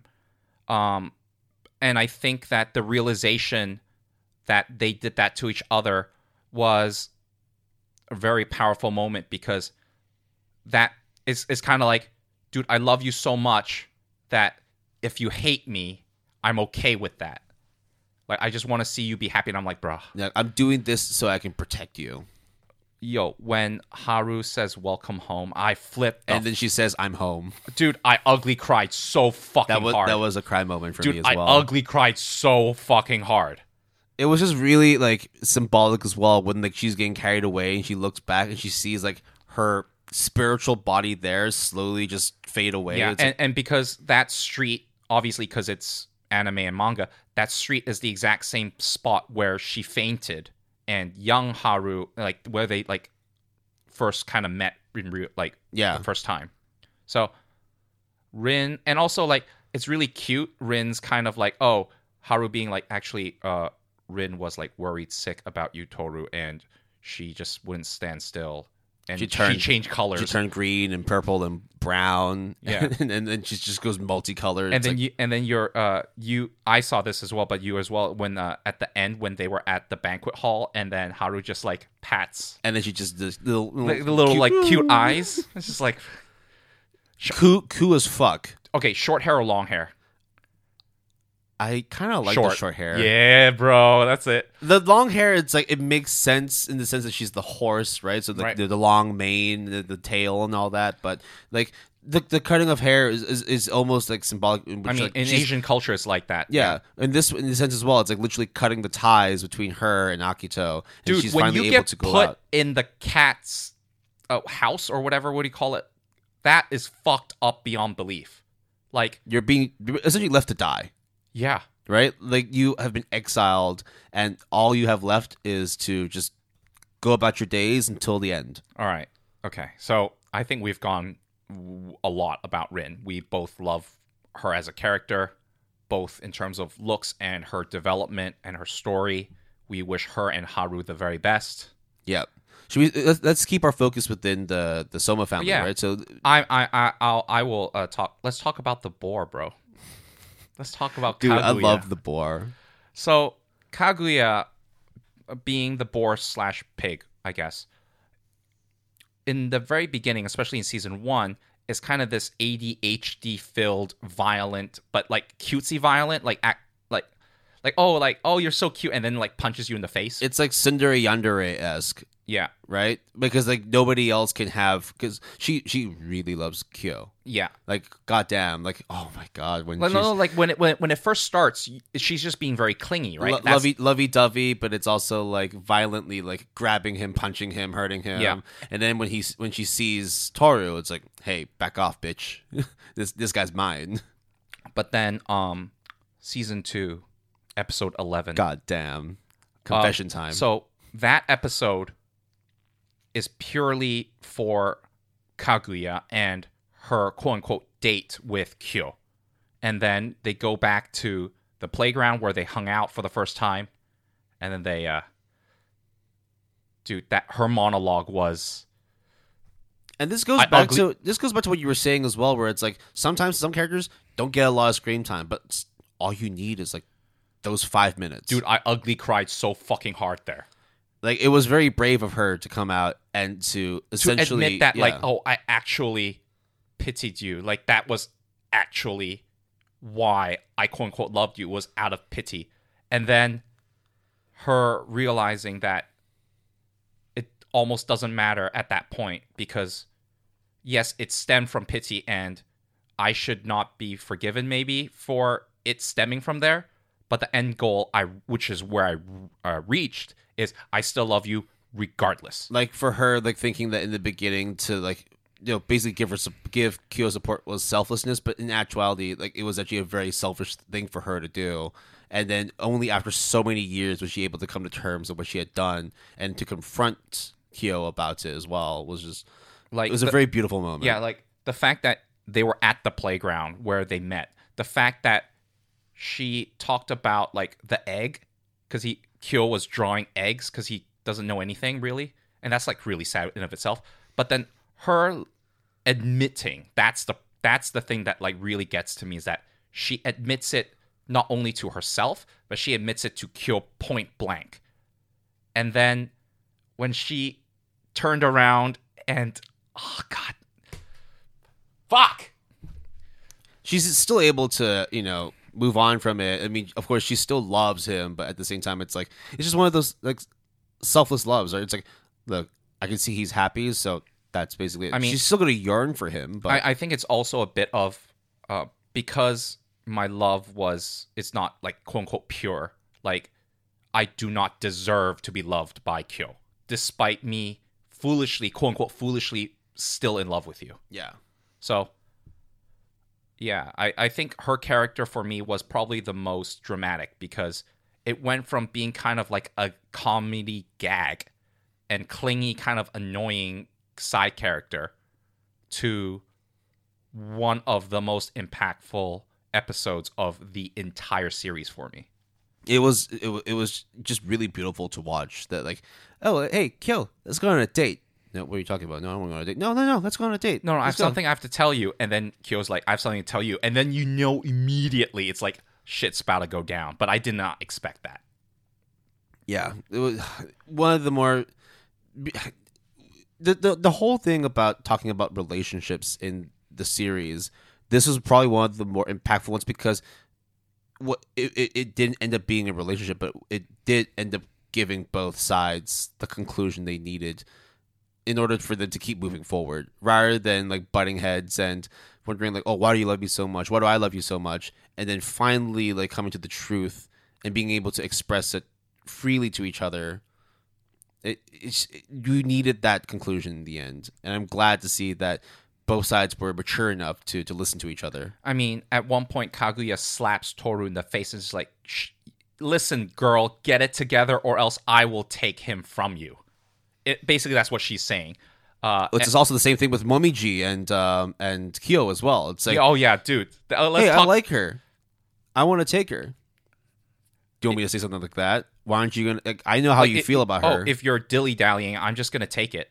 So, Momiji, the rabbit, is actually his backstory of the mom wiping the memory. That was the first instance in Fruits Basket Season 1 that I realized that there might be more towards the drama side than I initially thought. God, it's the same thing with Boar Girl, right? With Kaguya, where like seeing him all cutesy, wearing like, you know, beautiful schoolgirl uniform, shorts. He's just very lovey-dovey, very dere, just basically all around like ball of love. But then when you start seeing his growth and like hearing like the backstory of it, it's like, wow, this is a complete 180. Like one of the more tragic stories. The fact that they're all tragic, Will. They're all, but it's one of the more tragic ones. There's right, some that, because like, she's alive and she's there. Yeah. Right? Okay, that sounds like a very heartless thing to say, but when it is so within reach, but you can't grasp it, it's almost worse in a way. Yeah. And the fact that like his father doesn't actually hate him, but it's more like pragmatic. Like in reality, we this can't like go on. Like I'll help you with everything, but like gotta give my actual family. Like you are a family, but kind of the violin scene with the little sister creeping in. That was very cute for sure. I honestly thought there would be some resolution of that, but I guess not. The mom saying, "Oh, welcome home," or like have a good day. Yeah, that's where, and I think like in another as well. It's implied that him and his sister actually, you know, get back together, as in like they are actually they're like having a sibling because, you know, with the mom finally opening and saying nice pleasantries to him. I think they've reconciled their relationship, either like getting back as a family or at the very least being on cordial terms, where the mom is now accepting that, look, this is your real brother, this is your real sister. Let's at least rebuild that relationship. Just do a DNA test and you'll know, bro. Yeah. So it was really beautiful to see that develop as well. Not to mention, what was also really funny too. I mean, you knew it was going to happen, but when like Momiji shows up at the school and all the girls were like, "Oh my god, he's so cute! Oh, can you imagine when he grows up and he looks like this?" And then when he actually grows up, he looks exactly like that. It was like, oh, so I forgot about that. I thought his the rabbit's character is like really good because it is a very interesting dynamic of when he was like quote unquote like a kid height, even though his age is not of a kid. He was very cutesy. He would wear female clothes that are attributed to the female gender, and no one pays any attention. He's just a pure character. Yeah, and if anything, they're like, dude, he's fucking cute in that. Like, in both sexes, and heterosexual being like, dude, like, he should wear sailor uniforms. What a beautiful boy. But in a non. This is just like, wow, you are absolutely gorgeous. Please, just wear whatever you want. Goddamn. So, one of my favorite singular episodes was the bookstore episode. Season 2, episode 12, I think. Yeah. I really like that story a lot. I think that story really encapsulates all of Fruits Basket, because there is regret. There is like it shows the further reaches of the effect of the Soma curse. Yeah, and also it's like, oh, I can't get what I want, so you will do, I guess. and then that falling apart, and then your best friend falling apart. The fact that all you want is for them to be happy, despite the fact that you have feelings towards one of Hattori. Yeah. The character we're talking about here is the seahorse. GTM, Great Teacher Mayuko, Oh, and her relationship with the seahorse. yes. So I like that episode a lot as well. It was just again, like you said, it only took one episode. It was just one episode, but damn, like how impactful it was, because she has absolutely no reason to be involved with the Soma family other than her friend being married, or at least being engaged to one of the members there, and also her relationship with Shigure as well. It's just, hey, like, I'm just a friend, blah, blah, blah. But then when she starts learning about the curse and seeing what happens to her friend, like, it's just amazing to see that the curse itself is not just something that affects people within the family, that it trickles down to those who are even like mildly associated with people within the Soma family. And just to see like just one whole episode dedicated to her story, it was a beautiful watch. I didn't cry for that one, but it was just like, oh, my heart felt very warm at the end. It wasn't like that throughout the whole episode. I teared up. Tragic episodes. I teared up towards the end when they were on the bridge, and Mayu actually like cried for both of them, and I was like, oh. And then Hattori says thank you, and I was like, oh god, I couldn't take it. Yeah, and also the fact that like, and then you flash forward, I thought that was awesome. And every single time when Shigure is like, oh, you're single, right? I could date you. It's like, okay, sure, fine, whatever.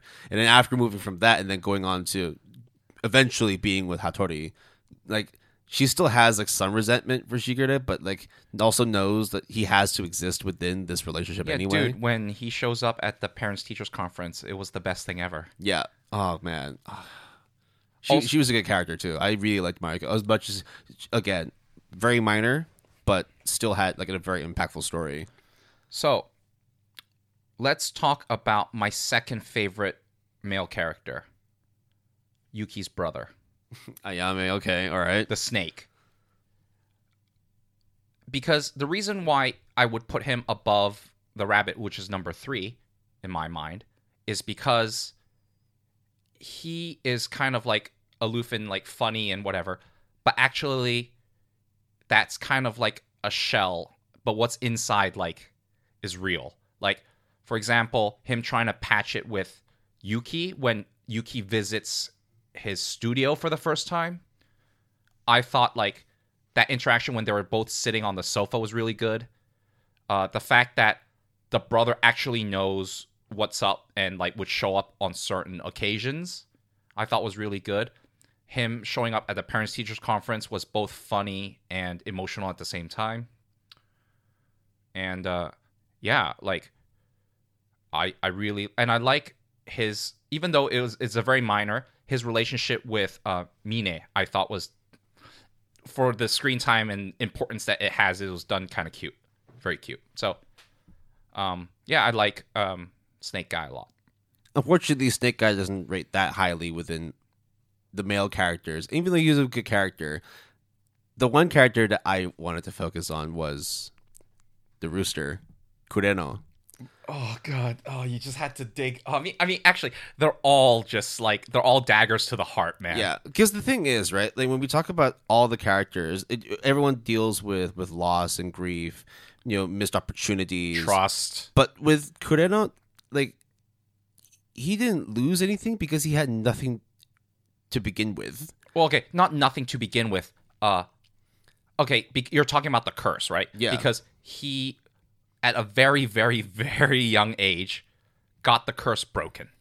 So this is extremely important because, first of all, it is possible to break the curse, clearly, because it has happened.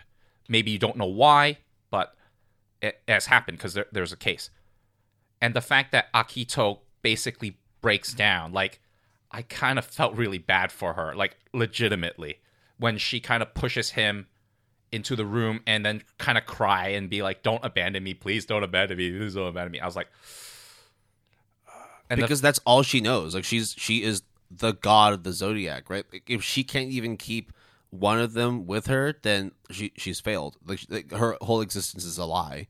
And then to have him really like Arisa clearly, and Arisa likes him, but the fact that he has to be like, no, I have to stay with Akito, at least for now. But like, I have to stay. I can't. Like, she needs me. Like, it's like one of those things that like, what you do in the name of love and self-sacrifice is so painful. Like, I think if anything, that is the toughest decision. I think, because not only are you with Akito because you kind of don't want to leave her alone. Yeah. There's a difference between being like selfless and like putting others in front of you, where in this case he's like devoted to just this one person. Like he could have easily just said like, yeah, and he doesn't have to curse anymore, so he could just fuck right off. But because he knew that if he did, someone was going to get really hurt from it. They even mentioned Yuki that. Yeah. They mentioned that, like, oh, if it's not for Kureno, like, Yuki would have been super fucked. If not, like, he got messed up pretty bad, too, obviously. Also, Yuki was also fucked. Yeah, so Kureno, like, I mean, I also like that Arisa, like, the convenience store and then the soba scene. Tororo soba. Right, but the fact that, like, it's, like, love at first sight, that one was a little bit hard to swallow, but I accepted it because I love all the characters pretty much. So I was like, fine, you guys get Arisa Uratani, I like her a lot as well. But I like another classmate even more. Ugh. Saki, bro. Saki is the greatest. Saki is it's no spoiler for both of us to say that Saki is the best character in Fruits Basket, period. So good. The thing for her as well, it's like she doesn't really have all that much of a backstory, but that's not important. No. The important thing is what she does to people right now. What's important is you have nightgown parties. Yeah, not sleepovers, nightgown festivals. Yeah. What's important is the Yuki fan club is about to invade. Oh, I am just gonna pretend to curse all of you, but somehow I can actually do that. Oh, yeah, I'm very perceptive.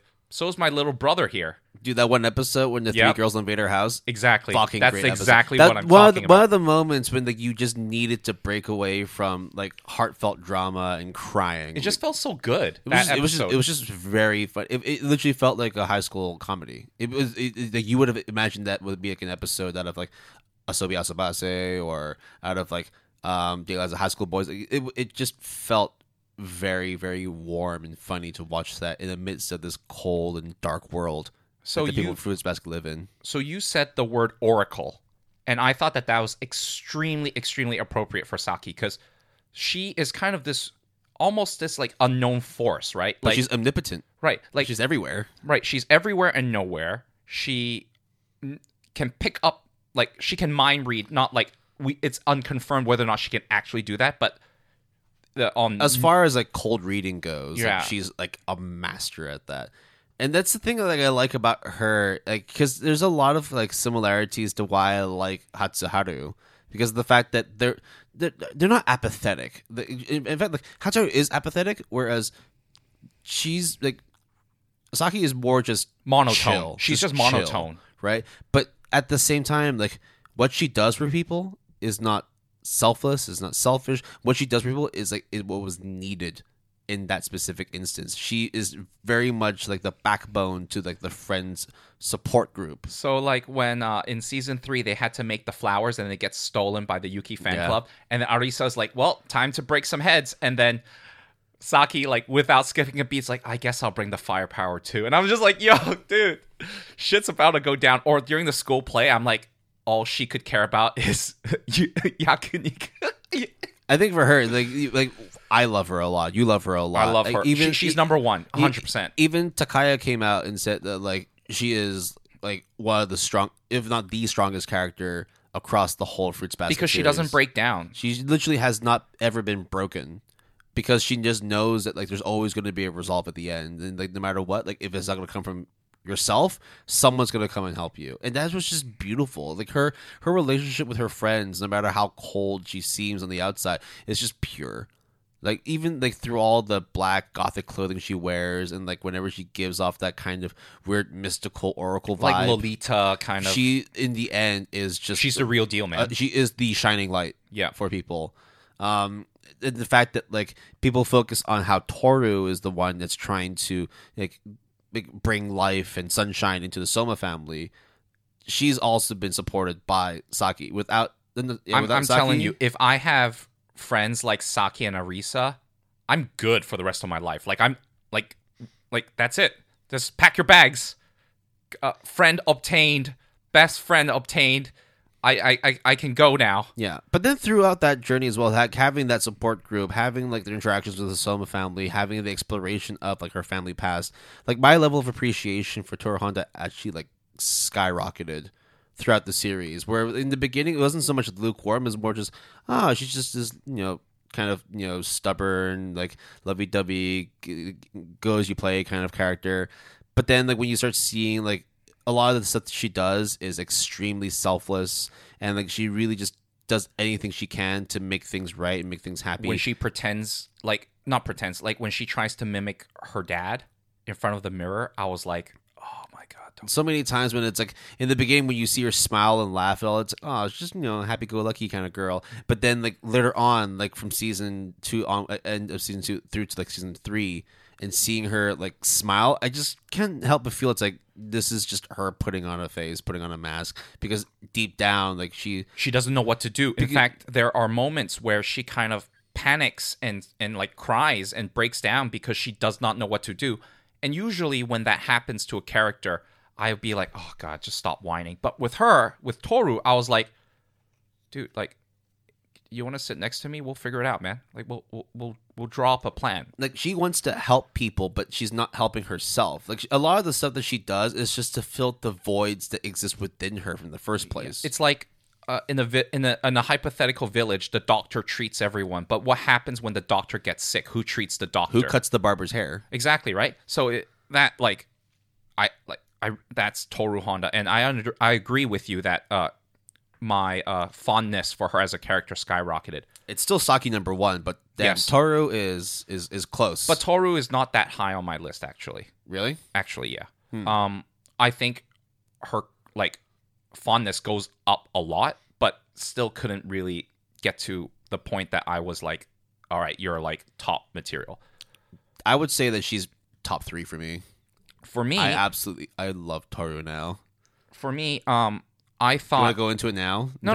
We'll do that later. Okay. I will talk about. I think we should talk about the 3, but then I will talk about one more character, and then we'll get into the 3. Okay. Actually, no. We should also talk about Akito as well. But okay, we need to dedicate a lot of time about Akito. So who's the next character you want to talk about? Oh god. We'll be fine. We'll be fine. Okay. The last character that I want to talk about, at least I want to bring up, is Machi. Okay. All right. So I like Machi too. I think that the perfectionist thing is something that I think a lot of Asian students can very relate to, and the pressure that comes with it. And then when you add in the whole Japanese, like, oh, you have to be the successor, you have to be more perfect than this other person in order to be the real successor, and then breaking down and then trying to get approval despite the fact that you are quote unquote perfect. Like, it's just really she went from being like a random character, because I knew she gets with Yuki, and I knew that because my sister told me like eons ago. But to have an episode to find out like what she's doing and why she does it was very relatable, I think. And yeah, dude, Machi's pretty good. Machi's a good character, and I just like the dynamic between her and Yuki. The one scene I really like as well, I think it was in season 3, like final season, when they're doing the student council meeting, and like she looks at the box breaks. of chalk. Oh, that's so good. She looks at the box of chalk, and then Yuki just snaps one of them, and then she's like, no, okay. Very nonchalantly too. It's just like while he was talking, he's like, I'm just gonna break this so then it is quote unquote imperfect, so then you don't have to like throw it on the ground and cause a scene. It was a very beautiful relationship. I really, really like that moment a lot too. So, yeah, I quite like Machi, and I think as a character that I didn't care about to a character that, like, it just jumped really high in terms of, like, my fondness for her as well. Yeah, dude, okay. In terms of like all the characters, there isn't a single character that we hate or dislike. I think like we all have, we both have like some level of affection or connection with the somas, with the school students, with the adults. Like there isn't a character that I would say is weak. The only time we'd say it's weak is just because there just wasn't enough screen time for them. Yes, I would say so as Right? well. In the case of Ritsu, like Ritsu's story was also extremely tragic, and like the fact that like there was that really good resolution at the end, Right. when Toru comes in to save him, was wonderful. But Right, the he cross-dressing, he and then kind of just gets left on the wayside. yeah, I think the Ritsu's mom has a good moment in that episode that focuses on Ritsu. So I really like that short plot line, even though it was very short. But let's talk about the big three, bro. The big three on both sides, right? Like big three, like three best girls, three best boys. No. As in the main trio, which is Toru, Honda, Yuki, and Kyo. I have to say right now that Yuki's overall growth over the last 3 seasons is probably the most rewarding and most dramatic and most beautiful change ever. Before this all started, were you Team Yuki or Team Kyo? Take a wild guess, bro. I mean, you're the Kudere, right? Yeah. And I'm the Tsundere, so There you go. of course I was going to be Team Kyo. So of course I'm going to be Team Yuki, bro. Yeah, but Yuki's story, like living through life, at least from like the exterior, where people can see you're the Soma family, you're gorgeous, you're the president of the student council, you're literal perfection on 2 feet. But You have a fan club that literally, quote unquote, protects you and follows your every move. right, and there's almost like this weight of expectation, not even expectation, that they just believe that this is like that you are the perfect human being on this earth. But then when you start like looking through the cracks, you see this tiny little crack, this tiny little hole where, hey, let's just dig deeper and deeper. And oh my God, wow, holy fuck, you are actually one of the most, if not the most broken character in this whole story. Holy shit. I mean, yeah, that's why they focus so much time on like, him. literally, like the second half of season 2 was all about him. Yep. Right. It felt like, watching that progression of everyone worshiping this kid to then seeing why he in the end still feels so empty and lost. And he actually picked himself back up bit by bit, and I really like that. Like, it wasn't like, oh, I fell asleep and then wake up the next day and then I'm a new person. Like, you actually saw the changes bit by bit, and it was awesome. Like to see someone who was like worshipped by the students and just seen as like the perfect human being to then actually be very like not confident in oneself. Like his level of self-confidence was not high at all. Like he just puts on the facade. He knows how to show people, who he is, what he is, but there's always a distance. There's always a gap between himself and those around him. And it just stems from his upbringing, his tragic events of interacting with school students, with his classmates. And just a lot. Who was the person that noticed that he was all alone? Like, who was the person that when he was trying to find something to do with a bunch of people, they're like, oh no, we got it. Who was the person who found it? Machi. That's the person. I really liked it as well. It's like, it's like you ran all the way just to say hi or something. Your movement patterns are so irregular. I couldn't find you. I was like, what were you talking? that was just like the little quirk that I liked about Machi. And then she's like, and then Yuki's like, yeah, it's called patrolling. I was like, yeah, you're not wrong, but also it was also really cute that when like he pats her head and like her first instinct was just slap him. It was like that was really cute as well. That was nice. Right.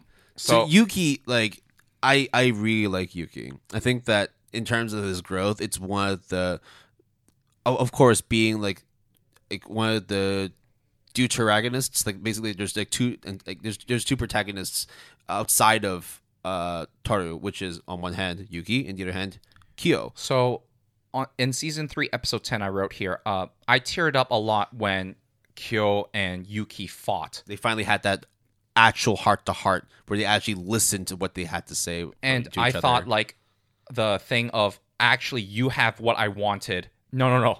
You don't understand. You have what I wanted. Yeah, they spent so much of their lives painting each other to be the villain in their story that when they realized actually they've had it wrong this whole time. Dude, like that, what you just said, like painting a villain as an excuse so then you can lash out or have a direction to, put your anger towards, and then realizing both of them around the same time, same moment that like, we both done fucked up. Yeah, like basically, like Yuki, like villainizes Kyo for the reasons of him being lonely, but on the flip side, Kyo villainizes Yuki for taking everything away from him and instilling all this guilt that he's lived with. Oh no, his and whole also life. because Kyo and Toru, that's the other thing too. Yeah, but in a sense like mild jealousy, but not because like he loves No, Toru, but more because of the fact that like. How is it so easy for you to make her smile, whereas for me, Exactly. it's tough. Wow, you remember the exact quote? Yeah, like that was a good moment for sure. So like to see like him finally coming to a realization that like all he has to do is just believe in himself, and then therefore that self belief would then transcend to other people as well. It was just a very beautiful progression. On the flip side, with Kyo, So with Kyo, I have a very love-hate relationship with him because I think the moments that he are very introspective and he has his monologues are so well written. the points where it's like he doesn't join the family dinner and he's sitting in his room, or Yeah. like he's left his own thoughts. Or when he turns into the creature at the end. The things that are most important about Kyo is the things that he doesn't say. When he says stuff, it's like you knew he was going to say it because he's a fucking tsundere. He's going to Yeah. lash out at society and all that. But when, like you said, the introspective stuff, the stuff that keeps himself. like when he realizes that he loves her, and the fact that like he's struggling with, I'm going to be confined for the rest of my life at some point. Do I want to spend that? I want to spend that time with you, but also like that might hurt you in the long run because I might not see you after graduation. Like, or just all those interactions. But the thing I don't like is the tsundere part, which I understand is the whole point. I love it. I won't take that away from anybody, but I just don't like tsunderes that You much. just have a personal vendetta against tsunderes. That's it. Yeah, I do. And I love tsunderes. Well, there you go. That's why I love Kyo. Kyo is just, it's just like I love Kyo. It's in the same way that I like the male MC in My Little Monster because he's a fucking stubborn tsundere. Sometimes you just like to see that kind of like growth to maturity. Like I really appreciate those kinds of stories where they kind of take off the shackles of being burdened by expectations and making sure that other people see things the same way you do, and then being able to be more objective, more understanding, more communicative with people. But at the same time, watching kuderes who already have a level of maturity, who already have a self idea of what their worth is, but then just needed to have a little bit of warmth and a little bit of confidence to fully break out of that shell. Like, to see those two journeys come together at the end with the fight between Kyo and Yuki was just, that was a beautiful moment. I also think that the moment that Fruits Basket really kicked into full gear is the summer home arc. That was such an emotionally draining. It didn't need to be. Like, you're just like, oh, we're going off to summer vacation. Yeah, because what? Yeah. Akito shows up. Rin shows up in like a huge capacity too. So Rin shows up. Yuki's here. I want to see Yuki. Oh, Kyo's here. No, Kyo runs away, and then Toru goes to go look for him. It's just there's just like so much looking at the on. stars with Yuki, and that's when Yuki starts to change. Kyo realizing that he actually has feelings. Like, it is such an important moment. So, yeah, I really liked that story as well. Oh man, so that just then further reinforces that there really isn't a single character that we dislike. Every character has the reason for existing, and we really love the way that the story basically gives each character importance. Now let's talk about the most important part, Akito. I mean, we talked about Toru already, so I Toru. We don't need to. Exactly. We know because Toru's existence is very much the social glue, but then you find out that this glue is actually not all that strong. But she's basically strong because the others around her are receptive to what she does, but she herself doesn't do anything to fix herself, and so therefore, like, that's why like her juxtaposition with Akito Exactly. is extremely important. Right. So Akito is a very easy character to hate in the very, very beginning. Very easy. Like for like 50 episodes, she has zero redeeming qualities. And I understand that was done on purpose. Let's try to recall what she's done. So it's basically, Shit! Here we go. So Rap she sheet. she pushed Rin off a building and almost killed her. She essentially shunned Kyo from the Soma family, but then gave him the ultimatum of, "Hey, you got to beat your brother. You got to beat Yuki before high school. If you don't, then I will exile you for the rest of your life. If you do, then I'll finally call you a human being." Yuki, I will confine him to a room because theoretically the rat and God is supposed to have the best relationship. Oh, you are worthless. Oh, I want to see the world be painted black. You should be black too, bro. Oh, and then of course going over and talking to Toru in the rain, and then like slashing her face, like fucked up. And then what else? Perpetually telling Momichi that you're useless and all that, and like you usually have no importance in the family whatsoever. Kurino, I mean that's obvious. And then fucking Hattori's fiance. Let's not forget about her. Holy fuck! Like basically slashing out his eye and fucking it up, and then getting him to like memory erase his fiance. Yeah. Oh goddamn. That's just a handful of stuff. We're not even talking about all the stuff that she did when she was a kid. Oh yeah, we haven't even talked about the things in the summer home arc where she sees each Zodiac character by themselves just so that she can berate him or her and start planting the seeds of abusing doubt, or abusing. And it's just like, fuck off. But the final season really made me at least sympathize with her.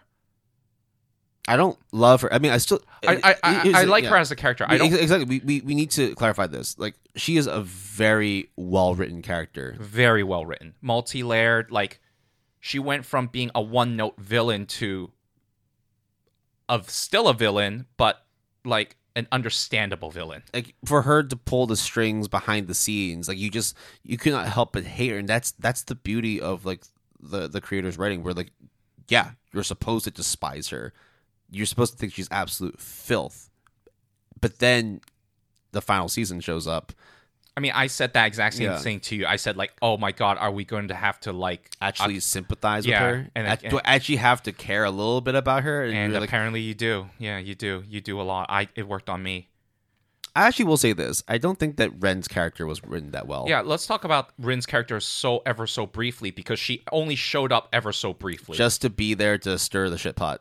She's the MILF, bro. Yeah, she comes in and just says, "Hey, look, like I'm gonna fuck your dad. I'm gonna take I'm gonna join the Soma family. Oh, and then, I'm gonna fuck your lover, basically, Akito's lover, basically, with a Shigure. Yeah, and it's just also like she's very one note yandere, basically, right? And but then after the box reveal, like that's it. We don't see her again, do we? Yeah, we don't. That's it. Okay, so there is one character there. Like when she shows up, you're like, I thought it was going to be a big deal, and it kind of was in the first episode. But like, her big deal was to further accentuate like the importance of Akito and like how she came to be who she is in this story. Yeah, exactly. So she was just basically like helping you move from point A to point B for Akito. So supplementary character at best. All right.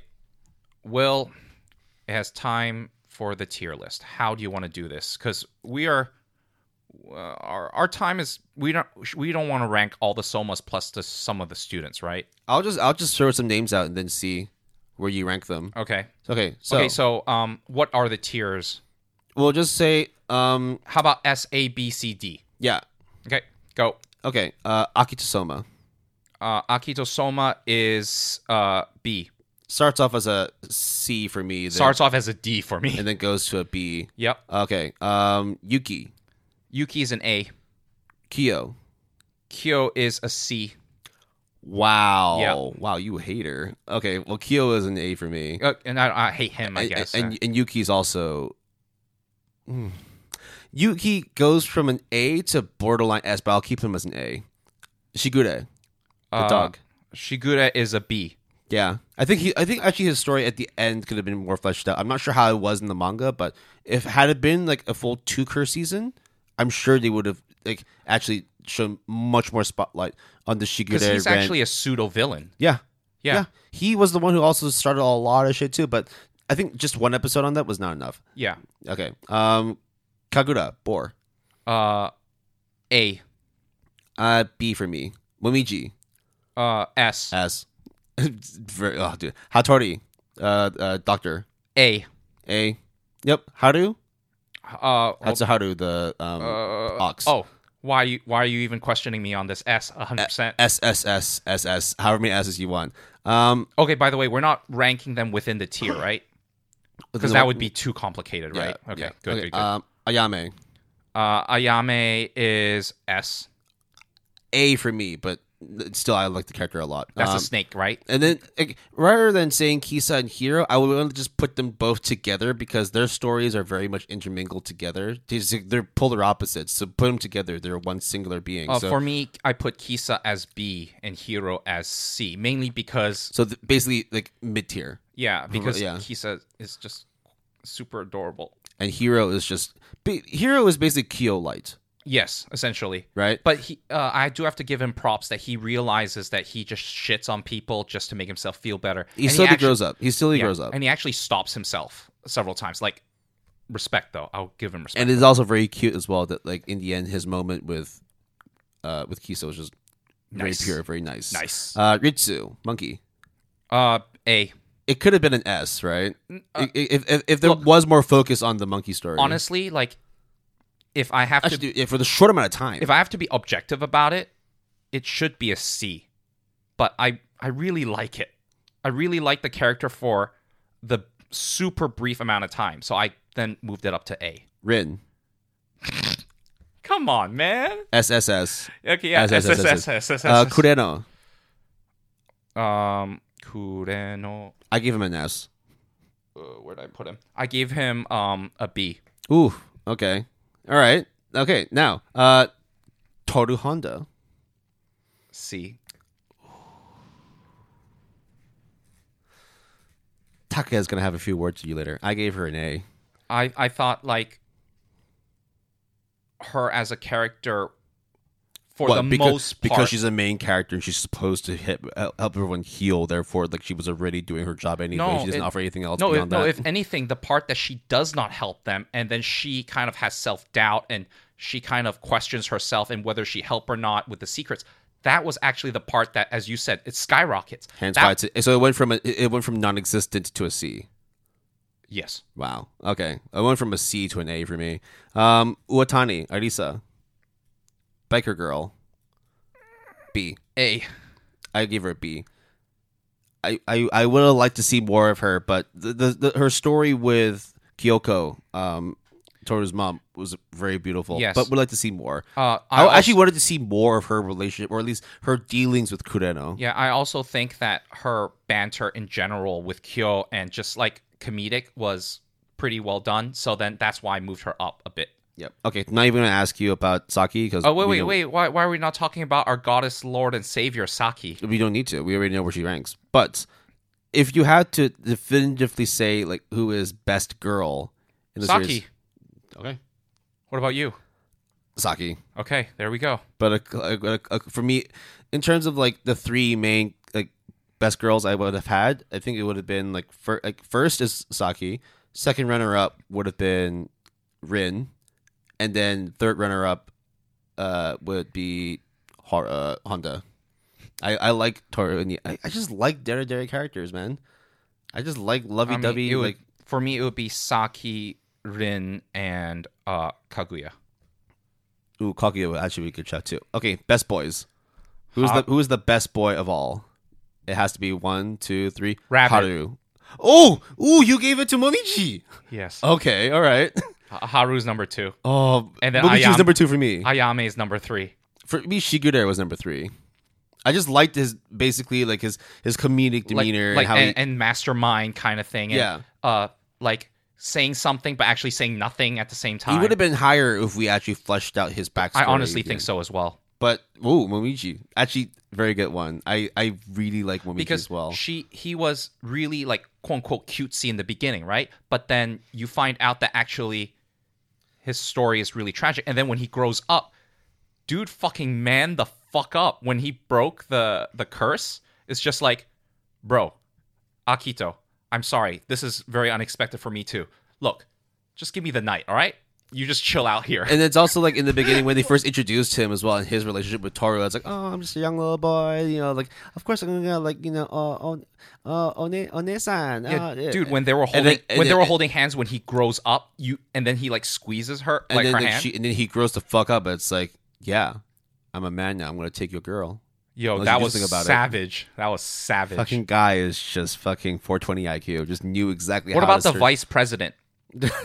Okay, underappreciated character. I do like him a lot too. I gave him a B. He was a B for me too. Like he could have been more, but like he does exactly what he needed to do. In fact, the two siblings are both Bs.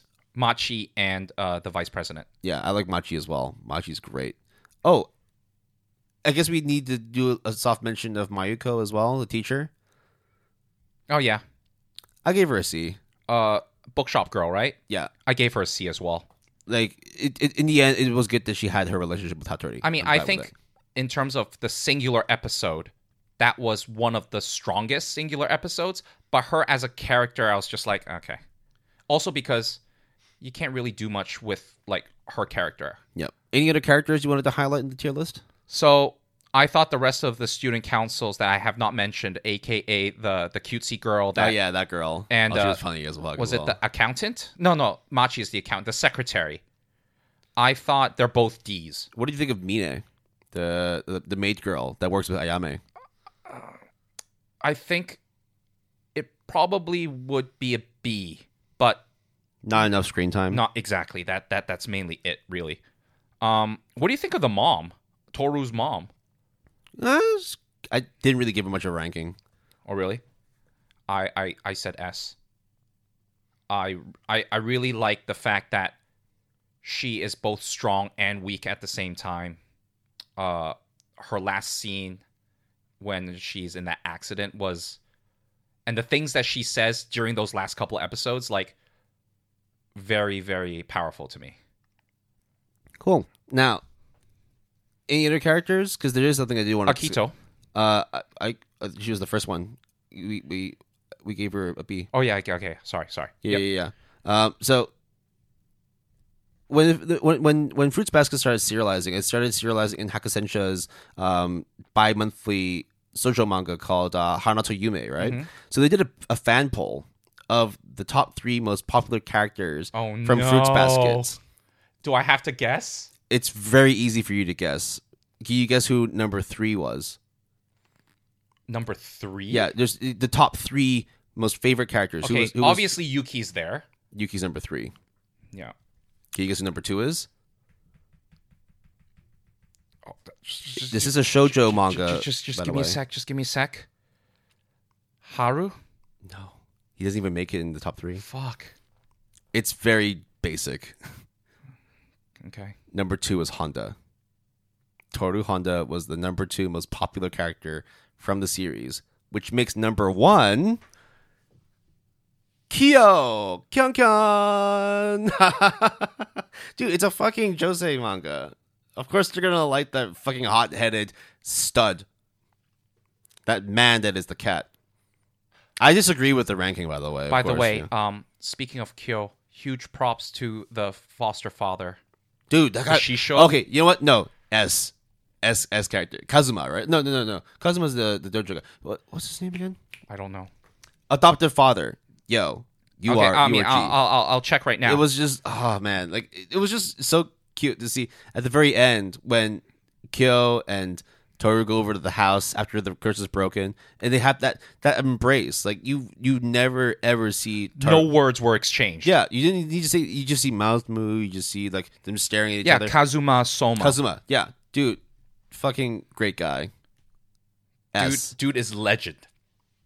And he's just so calm. He's just so calm all the fucking time. But I can totally see like a backstory of like he was the most like rage-inducing person, and then just is like, nah, I can't do this anymore, and mellows out, and then it's just like, So like when you said like parents are usually the villains in this thing, right? But then when there are parents that we mention of note in this episode, they are S tier.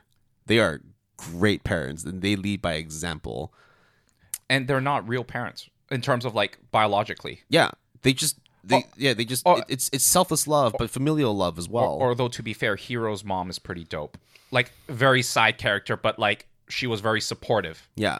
And Kaguya's mom is apparently, if I remember, very supportive of Kaguya in general as well. So, yeah. Not all parents are bad, but... Okay, last thing before we end this. Worst parents. Just one set of parents you think is like the worst throughout the whole series. I think I already have my one. I mean, it's just Rin's parents. Oh, I was actually going to say Machi's parents. Oh, shit. That was my second choice. Yeah, Machi's parents. Dude, okay. Let's talk about that real quick. When you put a blanket over a child... What are you doing to my child? Oh, my God, get up. You just tried to kill your child. You just tried to kill your brother. What were you doing? Hey, this is the shining light of our family. You get out of our house. So, I just thought, like, the Rin storyline with the family... Very tragic. Yeah. I mean, Yuki's mom, I like the kind of semi-redemption. And especially, like, I guess the last interaction Yuki has with the mom, at least in the anime... Where she allows him to choose the university he goes to, right? Yeah, or, like, she kind of is like, hey, don't text that much.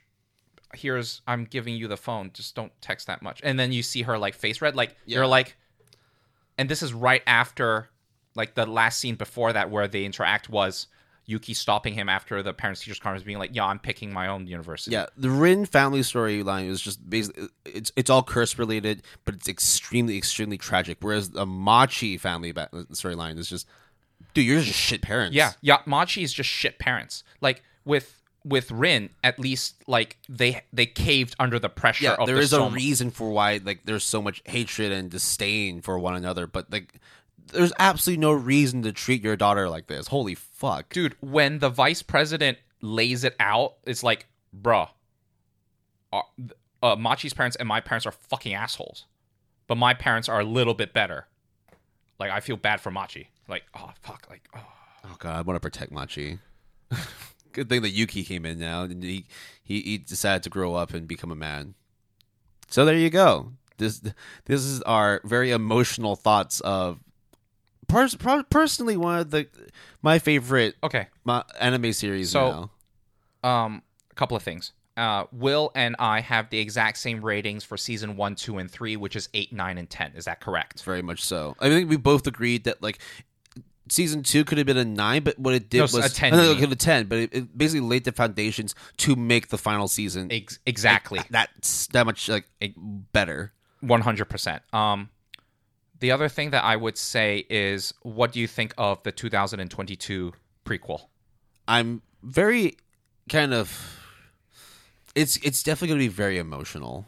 I just want to know like how far back. I think how far back the curse, or how far back the connection between the Soma family and like how far back in the prequel? Like is Honda's there, or is she a child, or is this like how the Toru's mom and dad meet? So then we see her biker gang days, like I don't know how far back of a prequel we're talking about. It's probably going to be like it'll definitely dive deep into the relationship, right? Especially because with Takaya saying that like Kyoko's color is red, right?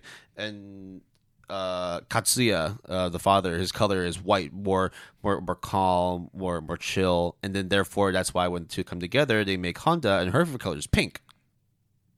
So she's like an amalgamation of both. She's a bit of both in both sides. But to answer your question, I would like for them to go as far back as possible.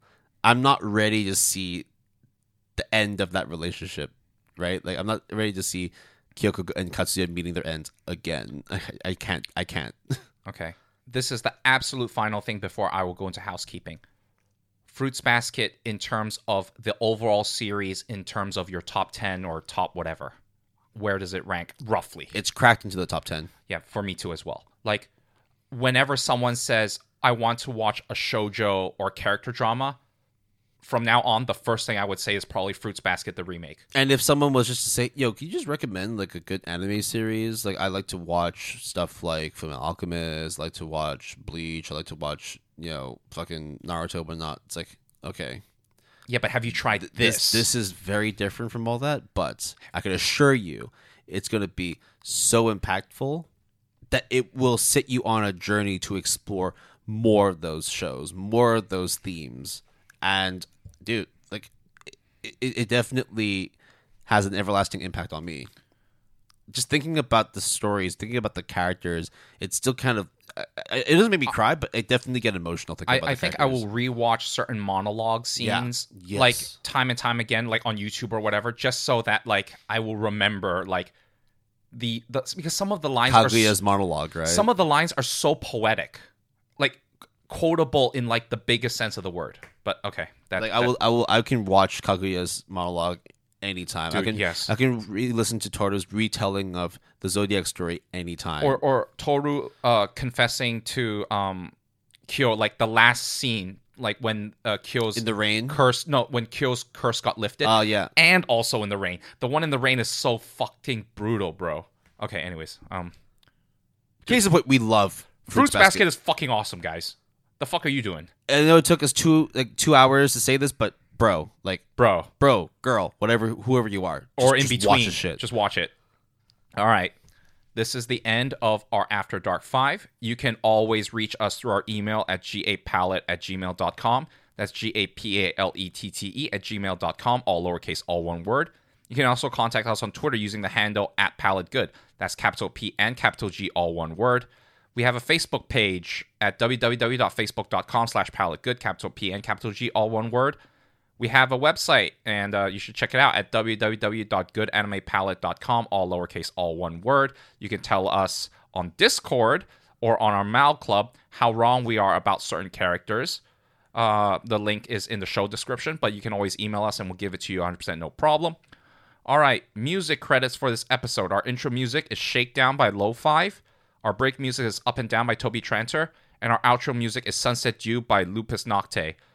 Our music was provided courtesy of epidemicsound.com. If you're interested in using Epidemic Sound as a service, we will have a referral link for you provided in the show description.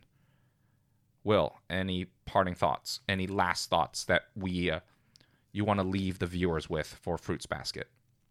I'm so glad that I just, on a whim, decided to start watching Fruits Basket. A lot of the stuff that like I just pick up randomly, like My Little Monster. I mean, to be fair, it wasn't a whim, right? No, it was a whim. I had absolutely no reason to watch Fruits Basket. Yeah, because we said season 3. No, I watched it way before season 3 was even announced. Oh, okay. Yeah, like I literally watched it like a while back before it even came out. And then afterwards, that's when we were like, wait, you're watching it now? Okay, cool. And then season 3 is like, okay, now we definitely have to watch more. Because then that's when we started, doing our little group sessions of watching season 2. But then we realized, actually, no, this is actually getting really emotional. It's actually kind of hard to keep watching. Dude, it was really tough to watch some of those. The Summer House episode was just, fuck me, dude. You do not want to see my face when Haru says, "Welcome home to Rin." That was, if someone took a photo of my face, that would have been dude, like, I think let it out, man. I think like snot and like tears were coming out, and like my hand over my mouth, like trying not to like bawl. On behalf of the GAP boys, Jason and I, we implore you to please check out the 2019 remake of Fruits Basket. Well, technically this would be the spoiler section, so you might not hear this, but if you do and you are still doubting us, please, by all means. You've watched it already, watch it again. This is one of the best shows in modern anime history. Really. Like the past couple of years, 100% one of the best shows. Or you watched like 2001. Do yourself a favor and just watch 2019. It will make everything so much better. All right, Will, before we go, which color Power Ranger do you want to be? Blue. Really? Yeah. Okay. Actually, no, I don't. No one wants to be red. I want to be red. Okay, all right. I thought you were gonna be like, oh, I'm gonna be green. Why would I be green? Because green is badass, dude. Okay, this is like losing topic. Okay, but everyone knows the best Power Ranger is pink. Kimberly's the best. Jason's the best. Shut the fuck up. Okay. Well, thank you very much for listening to today's episode. We will be doing more of these series in the future. We're not going to disclose any of them just yet, but hey, look, reach us in Discord, email, on our website, the fan club as well. Let us know if there's a series you want us to focus on. Drop us a message. Yeah. See you guys.